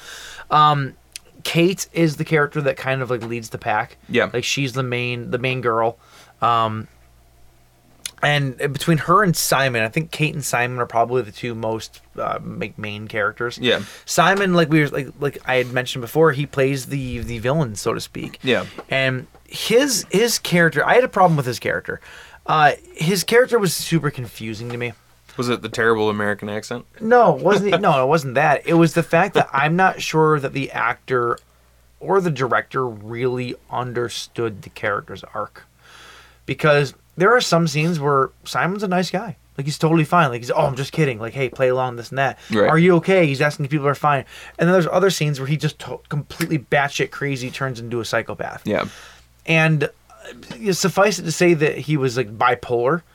Like, I'm not sure that they really knew what his character was. Because he went from hot to cold so fast. Unless that's intentional. Because if you're thinking about the fact that this place has basically different dimensions kind of happening simultaneously, it would make sense that some of them overlap at times. You know what I mean? Okay, I can sort of see that. Like maybe like the nice guys leaving and the mean dudes kind of entering. Yeah, well, like what, like. But they move as a group though. That's the only thing that I'll say against that. They move as a group. He's not really ever outside of when they make it apparent. Mm-hmm. He's really not outside of the group. Yeah, that's so true. It's the same guy the entire time. Yeah. Well, I'm not saying so much that he's like replaced by somebody else, but like if they're in some sort of like weird time loop or like time phenomenon, like if they overlap, and I don't know, this is something that I'd have to actually like go back and watch the movie and hammer out a little bit more. Yeah. But I don't know. There might be something there. I'd be interested to see it again. I think that Simon. There's also the scene where we talked about how when Simon is killing Miss Paisley. Miss Paley. Paley. Yeah. I didn't mean to put an S in there. Not that. Paisley. No, Paley. There's a time when he's killing her though, and he's screaming, "Don't trust this!" Overall, yada yada. Yeah. I'm sorry, old cunt. And the funny thing is that we never go back to that. The movie ends on a weird note, something that you didn't expect, and we'll get there. But like, we never get back to Miss Paley. She ends up dying in the movie. Spoiler. But they make it a point to talk about how they shouldn't trust this old lady. Yeah. Yet they never explain why. And I'm wondering if there's something more deep-seated to that. Well, consider who that information's coming from, though. It's coming from Simon, who's obviously lost his mind. Yeah. So, true. There's a point in the movie, or there's several points in the movie where he seems to be paranoid and seems to question everyone's intentions around him. So maybe that's just sort of. You think it was just misdirection? Maybe. Okay. I'd buy that. The one thing it was still cool, but the one thing that I didn't like about this movie is in the first and third installment, you have, just coming from a horror standpoint, you have like really cool practical kills. Yeah. And in this movie, way more digital. All the kills are kind of done in this like weird, and it serves the story because they're actually, like I said, they're dealing with these weird spectral sort of digital phenomenon. Yeah. And it kind of took some of the luster out of the kills for me, I thought. Yeah. Like the one really cool one was when Jerry got swept up in that basically at one point in time the circulating sort of, it was a tesseract. Yeah. It was like a mini tesseract within this large one, and it kind of I think it was supposed to show how the actual physics of a tesseract would be very volatile. Mm-hmm. And if they made any sounds or any movements, this thing started going crazy in the room, and it basically turned into, it kind of reminded me of, you remember the end of 13 Ghosts? Yeah. That weird like spinning blade thing that he has to jump through. It kind of reminded me. This movie had a little bit of a 13 Ghosts vibe to it, though, as far as the setting. Really? You know? Yeah, I think so. Why? I don't know. Because 13 Ghosts, weren't they in the glass house? Yeah. And it was all like the weird angles and things I were guess. all sort of... I can see that a little bit. Very vaguely, but it kind of reminded me of it. But like Jerry, he gets swept up in that thing and he gets like hacked to bits. Yeah. That was pretty cool. But other than that, like all the kills were pretty lame. So we need to talk about the ending only because there's something important to bring up. So this is the first movie now in the group of movies that actually gives you somewhat of an ending. Mm-hmm. They there's some codes that they figure out towards the end that Kate figures out, and she ends up. And in this movie, it's gone from being. Is it still numbers in this one? Yeah. Is it? Yeah. Okay. They're not looking at the numbers on the individual rooms. They're more looking at the buttons. I forgot to go back to the buttons.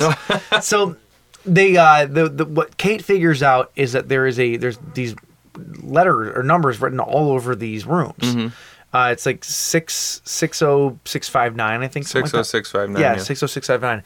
And the whole movie they're trying to figure out what this means. Mm-hmm. And in the first movie too, they have these plastic buttons that they're drawing on metal with. What plastic buttons do you know can scrape away metal? I mean, if it was like soft aluminum or something, it would probably. Yeah, okay, fine. You just blew my theory to shit. I thought you were going to talk about how annoying it was that they were sucking on the buttons the whole time. No. It's like these hard metal surfaces they're just writing on with buttons. I don't know. It seemed weird to me. No, I could see where like you ever go to the gas station and you see the like the inspection plate. Oh yeah, and it's like a thin piece of aluminum that somebody just kind of etches on. A coin, but that's not plastic though. It's metal. What are you talking about? I always assumed they did with a coin. A coin? Why would they do it with a coin? I don't know, because it's metal and metal. That seems to make sense to me. I don't know. I don't know. Didn't you ever do? This is not important. This is not important. It's not. I thought you were. I thought you were going to go back and talk about how annoying it was that they were sucking on buttons the whole time. But anyway.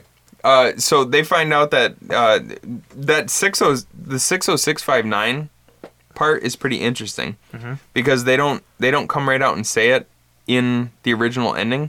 There is an alternate ending to the movie. I was gonna get there. Before you say this though, let's talk about the ending of the movie first. Okay. Not to give away total spoilers, but you kind of need to know this to get to what we're going to talk about. Right. So Kate figures out what the 60659 means. It's timetable. And there's a whole watch the movie, you'll figure it out. But like she jumps through the bottom door, basically, of this self-imploding tesseract. Yeah. And she wakes up in basically a pool of mercury. Is what it looks like. In the middle of a giant hangar. Like an airplane hangar, like military complex thing. Yeah. And there's a bunch of military guards against the back wall. As she wakes up, two people come up, grab her. They bring her up to like a general. They talk. And she ends up handing off a thing that she was looking for. This is where you find out that Kate was actually part of the military. Like, she actually went in there to retrieve something. She was an agent.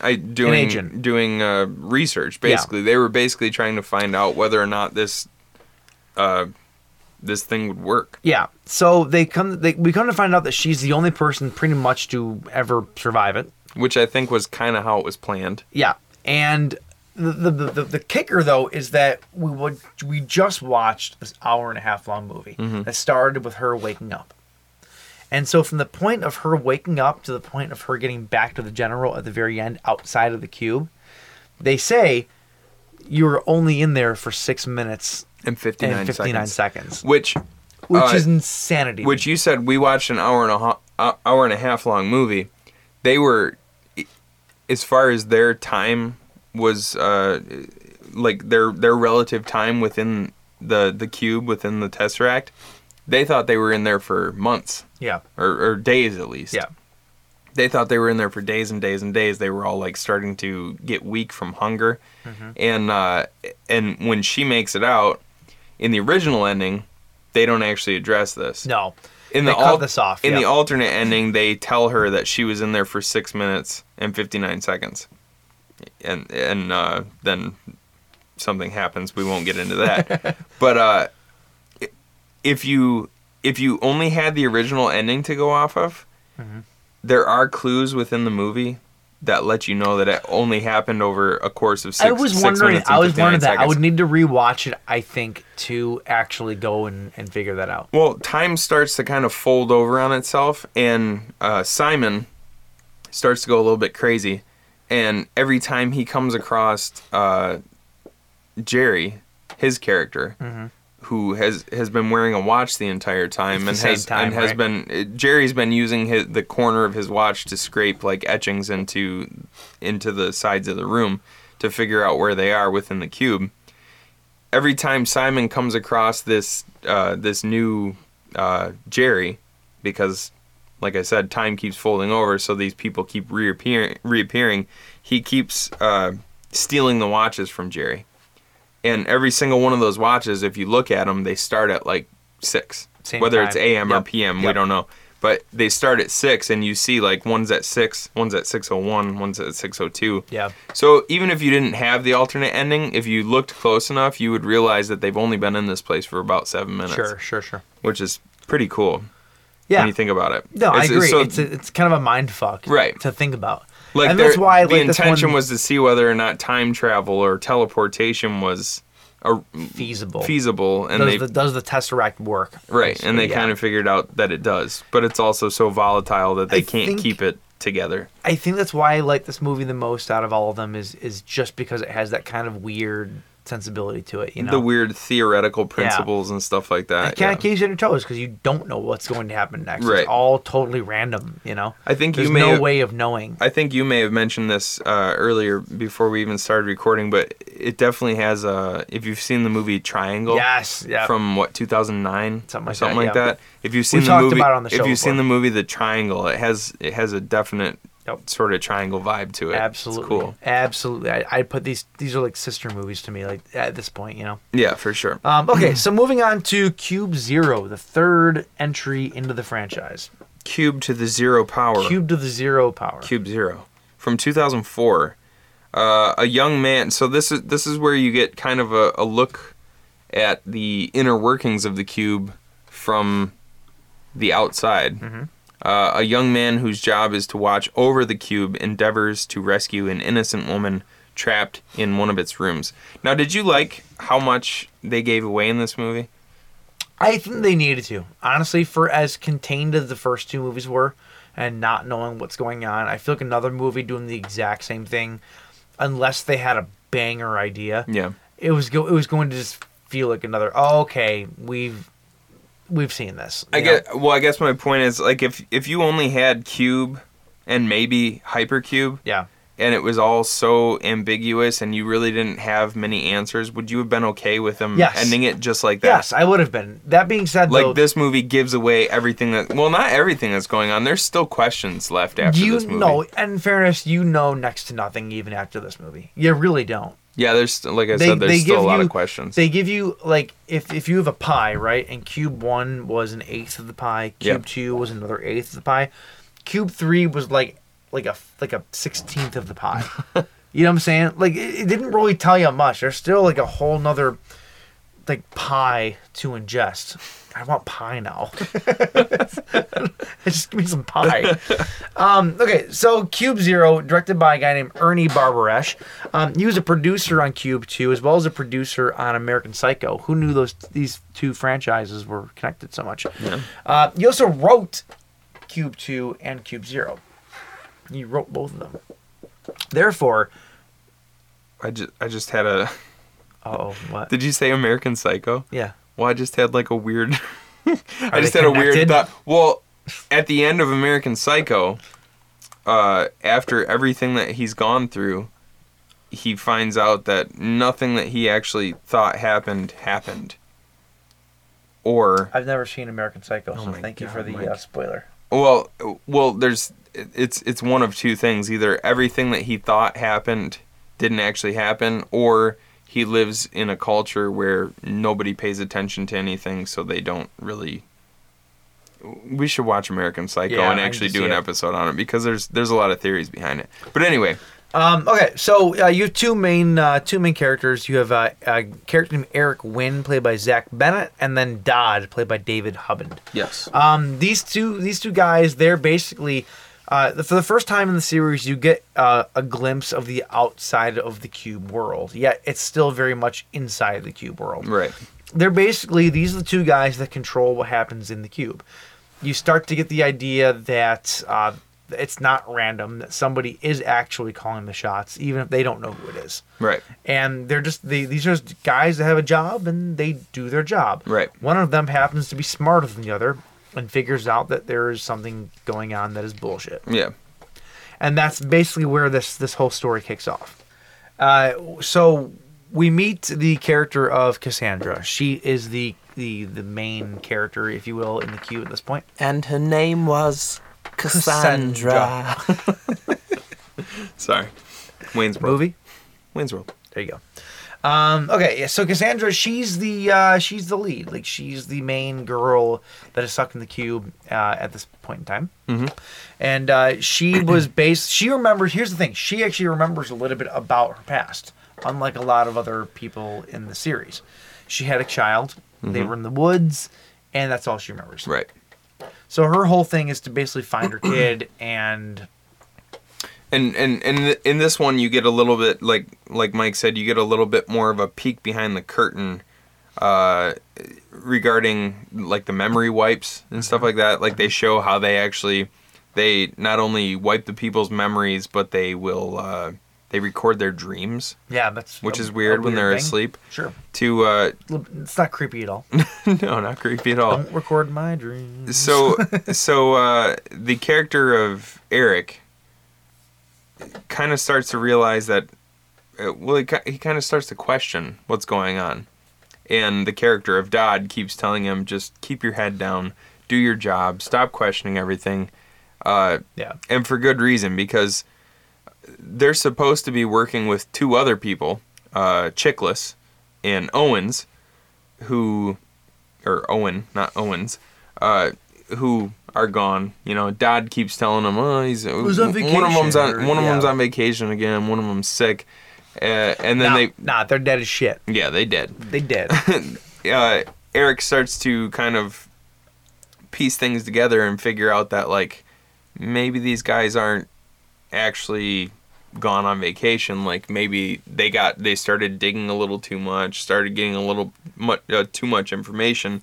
And then his suspicions are confirmed when they actually see the character of Owen inside the cube. Yeah, they dead as shit. Well, not dead. They get a call from upstairs. Like these guys are in some sort of subterranean layer. Yeah. In their office, and they get a call Very from. nice elevator, by the way. It is really super nice elevator that leads down there. They get a call from upstairs, which they never really like explain. This is one of the parts where they don't really explain. They still don't explain who the higher ups are. No. But this movie starts to touch on like the. Like at one point, so Owen, who was supposed to be working with them, ends up in the cube, but you really only see him almost at the exit. Yes. And they get a call from upstairs saying, there's a subject by the exit. We need you to intercept and go through the exit protocol. And so Dodd and Eric... That's okay, I'm sorry. When I said he was dead as shit before, I forgot that he was alive at one point. Yeah, they find Chickless later, and he is dead. Yep. But so Owen is almost at the exit, probably because he knows the inner workings of the place, but he's obviously been beat up quite badly. And they decide, and they get the call from the higher ups saying you need to go through the exit procedure. Yeah. And the exit procedure is basically once this guy's at the exit, he steps into the bright white light that you see Kazan. That's the thing. This is step the first into at the end of the first movie. Yeah, this is the first big connection to the first movie because Kazan steps into the same exact white light in the first one. Right. And so now you're actually understanding what that bright light is. And in the first movie, it's just another room. Well, in the first movie, you don't know what to make of it. Is that bright white light just like the overwhelming light of being outdoors again? Yep. You don't know. And that's just the way it ends. But this one, you see that the bright white light is just another room, and the exit protocol puts Owen in shackles again. He's shackled around his neck, and for some reason, over the loudspeaker, Dodd ends up asking him, the exit protocol is state your name. He states his name. Yeah. I think my name is Owen. They've wiped his memory. And then they say, do you believe in God? And based on his answer, there's 2 buttons that they can push. Yeah. No or yes. And he says, no, I don't believe in God. What kind of God would do this to people? And when he says no, they hit a button, flames shoot up, he gets fried. But then Eric asks Dodd, what happens if they say yes? And he says, no one's ever said yes. So it's kind of, I don't know, it's strange. They got into like weird territory in this one. I think there's a bit of a social undertone to the whole thing. I think it's not in your face. Therefore, it's a little bit difficult to understand. Yeah. From the outside. I think there's absolutely a reason that was in there. I don't know, though. It could be anything. They don't give you a whole lot to go on, Right. They really don't. It's really up to you to just kind of form your own opinion, and that's it. Like, there's no roadmap to explain to you what they mean by it, Well, there's a character. So basically, Eric finds out that Cassandra might be inside the cube under false pretenses. Yep. Because you come to find out that that maybe the subjects within the cube were actually criminals of some kind. Well, that's what they tell them. That's what the higher powers are telling them. And they volunteer to go into the cube as opposed to the death penalty. Right. Wynn finds out, though, Eric Wynn. Yeah. He finds out, though, that there's no consent form for one of these characters. For Cassandra. So he decides that it's his duty, because let's be honest, he has nothing else going on in his life. He draws good, but he's stuck in an underground lair. He's a good artist. So he decides to go in and save her. He knows the workings of how it works, and he understands that this girl, who was a political activist, was thrown in there for just being a political activist. Right. And it's not fair. So he's gonna go try to get her out. And that's basically the entire gist of the story. Mm-hmm. It's no different than any of the other Cube movies, other than the fact that because this ends up being a bit of a prequel to the first movie. Yeah. Your cube is no longer like the hypercube like it was in 2. The cube it's old school. It might actually be first generation cube. Right. It's very primitive. It's very much, doors open by twisting shit, and that's it. There's no hyper shit. There's no parallel dimensions. There's no, it's just, there's none of that. Like it's back to basics. It's just a giant physical cube. Giant physical cube on with shifting rooms and on a physical grid and right. the whole deal. And so outside of the circumstances, it's more or less the same thing as the first movie. I'm still a little confused by this. They take like a weird existential turn though when they start asking about God. Like, do you believe in God? And then once Eric ends up in the cube, yeah, these guys from upstairs show up. This guy Jax, this like weird like. I actually really liked the character a lot. The guy with the robotic eye. Yeah, I actually liked his character a lot. This guy Jax and his 2 cronies show up, and they're trying to hunt Eric down inside this place, and he actually turns to Dodd at one point in time, it's after they actually catch Eric at the end. Spoilers. They catch Eric at the end, and he says to him, you have committed crimes against your government and against your God. Yeah. And now you've been punished to 2 life sentences. 2 more life sentences. It's almost as though in the future we have a government that is strictly faith-based. And it's a social commentary on that. But they never really answer because they keep getting these calls on this phone. There's like this one phone that's. You think it's a call from God? I don't know. Like that's why I said that's why I said it took like a weird existential turn because it's like, are they actually receiving calls from the higher power telling them what they're supposed to be doing? Maybe God's been replaced by a man.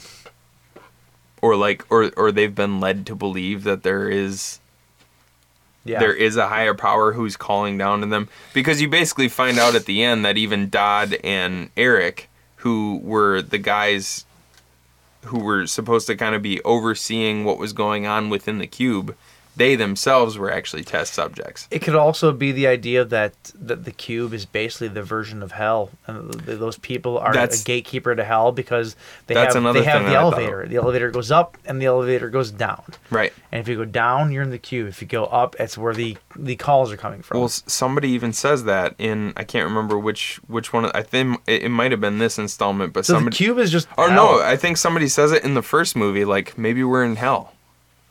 And I kind of thought like I gotta be honest with you. I think that might be it. Shit, it didn't dawn on me until just now, but that might be it. But based on not Holloway, based on the girl, I can't remember her character name. Based on the girl getting out in the second movie, yeah, and meeting up with the people in the airplane hangar, that seems much more like it's Kate? Yeah, Kate. Yeah, that seemed much more like it was military or government based. Yeah, I don't know. I'm not quite sure if the intentions of all the movies are really connected all that well. I feel as though each director probably had their own idea of what the cube was, and they're very loosely connected by. And they even say in the third movie though that what's his name? The main dude. Eric? Yeah, Eric. Wynn actually says, that he's heard that there's other cubes. So that kind of opens the door to these not being connected outside of the fact that it's the same program, right? But different places, right? And I think that's important because I think they are probably the hypercube is obviously not the other cube. There's certain places that are doing it better, certain places that are doing it worse, different. I think that they're different settings and different places and different people in different places. Yeah. Going through different experiences, yet it's all part of the same program. Does that make sense? Yeah, but like I said, is the program actually? Is it? I don't know. Does it have a higher meaning, or I don't know? Like I feel like it's weird because these are three kind of like silly movies. Yeah. On the surface, but this is probably one of those conversations that we could go back and true. we could probably end this and have a 4-hour conversation about this. The problem is though is that you have three different minds though approaching the same material with three very different interpretations. Well, and I think that they all made the movies with obviously not the first one, but the other two installments were probably made with the first one in mind. Sure, and I don't know. I just wonder if maybe they're not meant to connect. Maybe they're just meant to be singular visions of the same idea. Maybe it's the idea that like the cube is democracy and everybody has a different version of democracy. I don't know where you're going with that. Here's why I disagree with what you just said, because of the ending of this movie. Yeah. And this is where we're going to end this. Is Eric ends up helping Cassandra. Yeah, you're right. Get out of the cube, and they end up catching him again. And they tell him that he's been sentenced to 2 life sentences in the cube, whatever. Yeah. Whatever that means. But they said, we're making some alterations. Basically, they're lobotomizing him. Yeah. And what you see at the very end of the third movie is a direct remake of one of the scenes from the first movie. It pisses me off except so much. for with different character names. So in the first movie you have Kazan, the guy who seems to have some sort of cognitive impairment. Yep. And in the first movie he drops into this room and then he says this is a green room. And he's like back to the blue room. I want to get back to the blue room. And he walks over, he starts like bumping his head on the wall, and somebody walks up and holds their hand in front of his forehead, and then somebody else in the background says, "Is it shock or what's wrong with him?" It's verbatim. It's verbatim, the exact same scene, the first movie and the third movie, but it's with different characters. I don't understand why they would do it according verbatim. to the Wikipedia. Yeah. That according to the Wikipedia, the 3 other people in the room outside of the cognitively impaired character, they all reprise characters. They're all like the same people. Like according to the Wikipedia, I don't know. But they all have different names. I know. This is what pisses me off about it. If the idea was for Cube Zero to be a prequel to the original Cube, and this leads into that one, why in the fuck would you change the look of the characters? I understand you can't get the same characters back. However, even the Doctor, though, they changed the race of the Doctor. Like, it's clearly a different person. Why would you do that? Here's how they could have done it and done it so much better. And this is it meant to be though? And this, that's the thing. Is it meant to be? I'm not like, sure. I just don't know. If not, then why do that scene? I'm do that so scene confused by shot it. for shot the same way? I'm so Here's how they confused could by have it. done it. They should have introduced Eric's character with just a first name in Cube 3. Yeah. Or Cube 0. Yeah. They should have introduced him with just his first name throughout the entire movie. And then Kazan at the end. And then at the very end, you should have seen that he had his jumpsuit on with the name Kazan. Yep. And they should have played out that scene, and they should have gotten actors to look like, and that agree. actually would have wrapped up brilliantly. Perfectly. It would have wrapped up brilliantly. I almost want to watch a commentary on this movie to wonder why the fuck they didn't do that. Maybe there's an explanation on it. I don't know. But like, it was so dumb to me. Why they? I don't. Unless there's some underlying reason that we're just not seeing. I don't get it. But why would they did this? He had the same like hand ticks. I know. The same bumping his head on the wall. Commenting about the green room, wanting to get back to the blue room. And the fact that it was verbatim dialogue too. Yeah. Like I said, in the first movie, that somebody in the background said, "Is it shock?" And the girls, the doctor or whoever was holding her hand in front of his forehead says, "I think that he's mentally impaired." It was verbatim. It was everything was exactly the same. So why not do it in that way where it would tie the two movies together? I don't understand. Yeah, it was Holloway's character, wasn't it? She was the doctor. Yeah. Yeah. Yeah. Yeah. I wish that they would have done that because it would have been kind of a perfect wrap up for the series. I agree. It would have been great. But that being said, speaking of wrap up, I think it's time to wrap this up. That was the Cube. That's the Cube series. They're no longer on Netflix, but they are on Hulu. So go watch them. Let us know what you think. All in all, I really enjoyed the trilogy a lot. So I agree. If you want to find us on social media, you can find us on SoundCloud. Horror Amino, which I'm going to post tomorrow. Oh, are you? Yes. Oh, are you? Yes, I am. Okay. Horror Amino, Facebook and Instagram at the Buzzed Kill Podcast. What? If you don't post a Horror Amino by next week, what are we holding him? What are we holding him to? Holding him to the wall and punching his throat. That's good. I can deal with that. He also owes us both $20. Where else can they find us, Michael? You can find us on Twitter at the Buzzkill PC and also on iTunes. Tell us something fun about ourselves. I say this every week. No one's telling us that we have good cast roles. No one's telling us that we have, Give us 4.5 stars, Yeah, not even 5. 4.5. Just 4.5. That's all we ask. Give us 1 star. Give us a star. That's all. Just a star. If you want to find J. Raj, you can find me on all social media at Ocean Recording, and also check out www.oceanrecordingstudio.com for all your fantastic audio needs. Yeah, baby. Well, that's it, boys. That was fun talking about the Cube movies. The trilogy, the three of us, the trio trilogy of G's. I'm done hanging out with these squares. Cheers, boys. Get cubed. This thing is like a giant combination lock.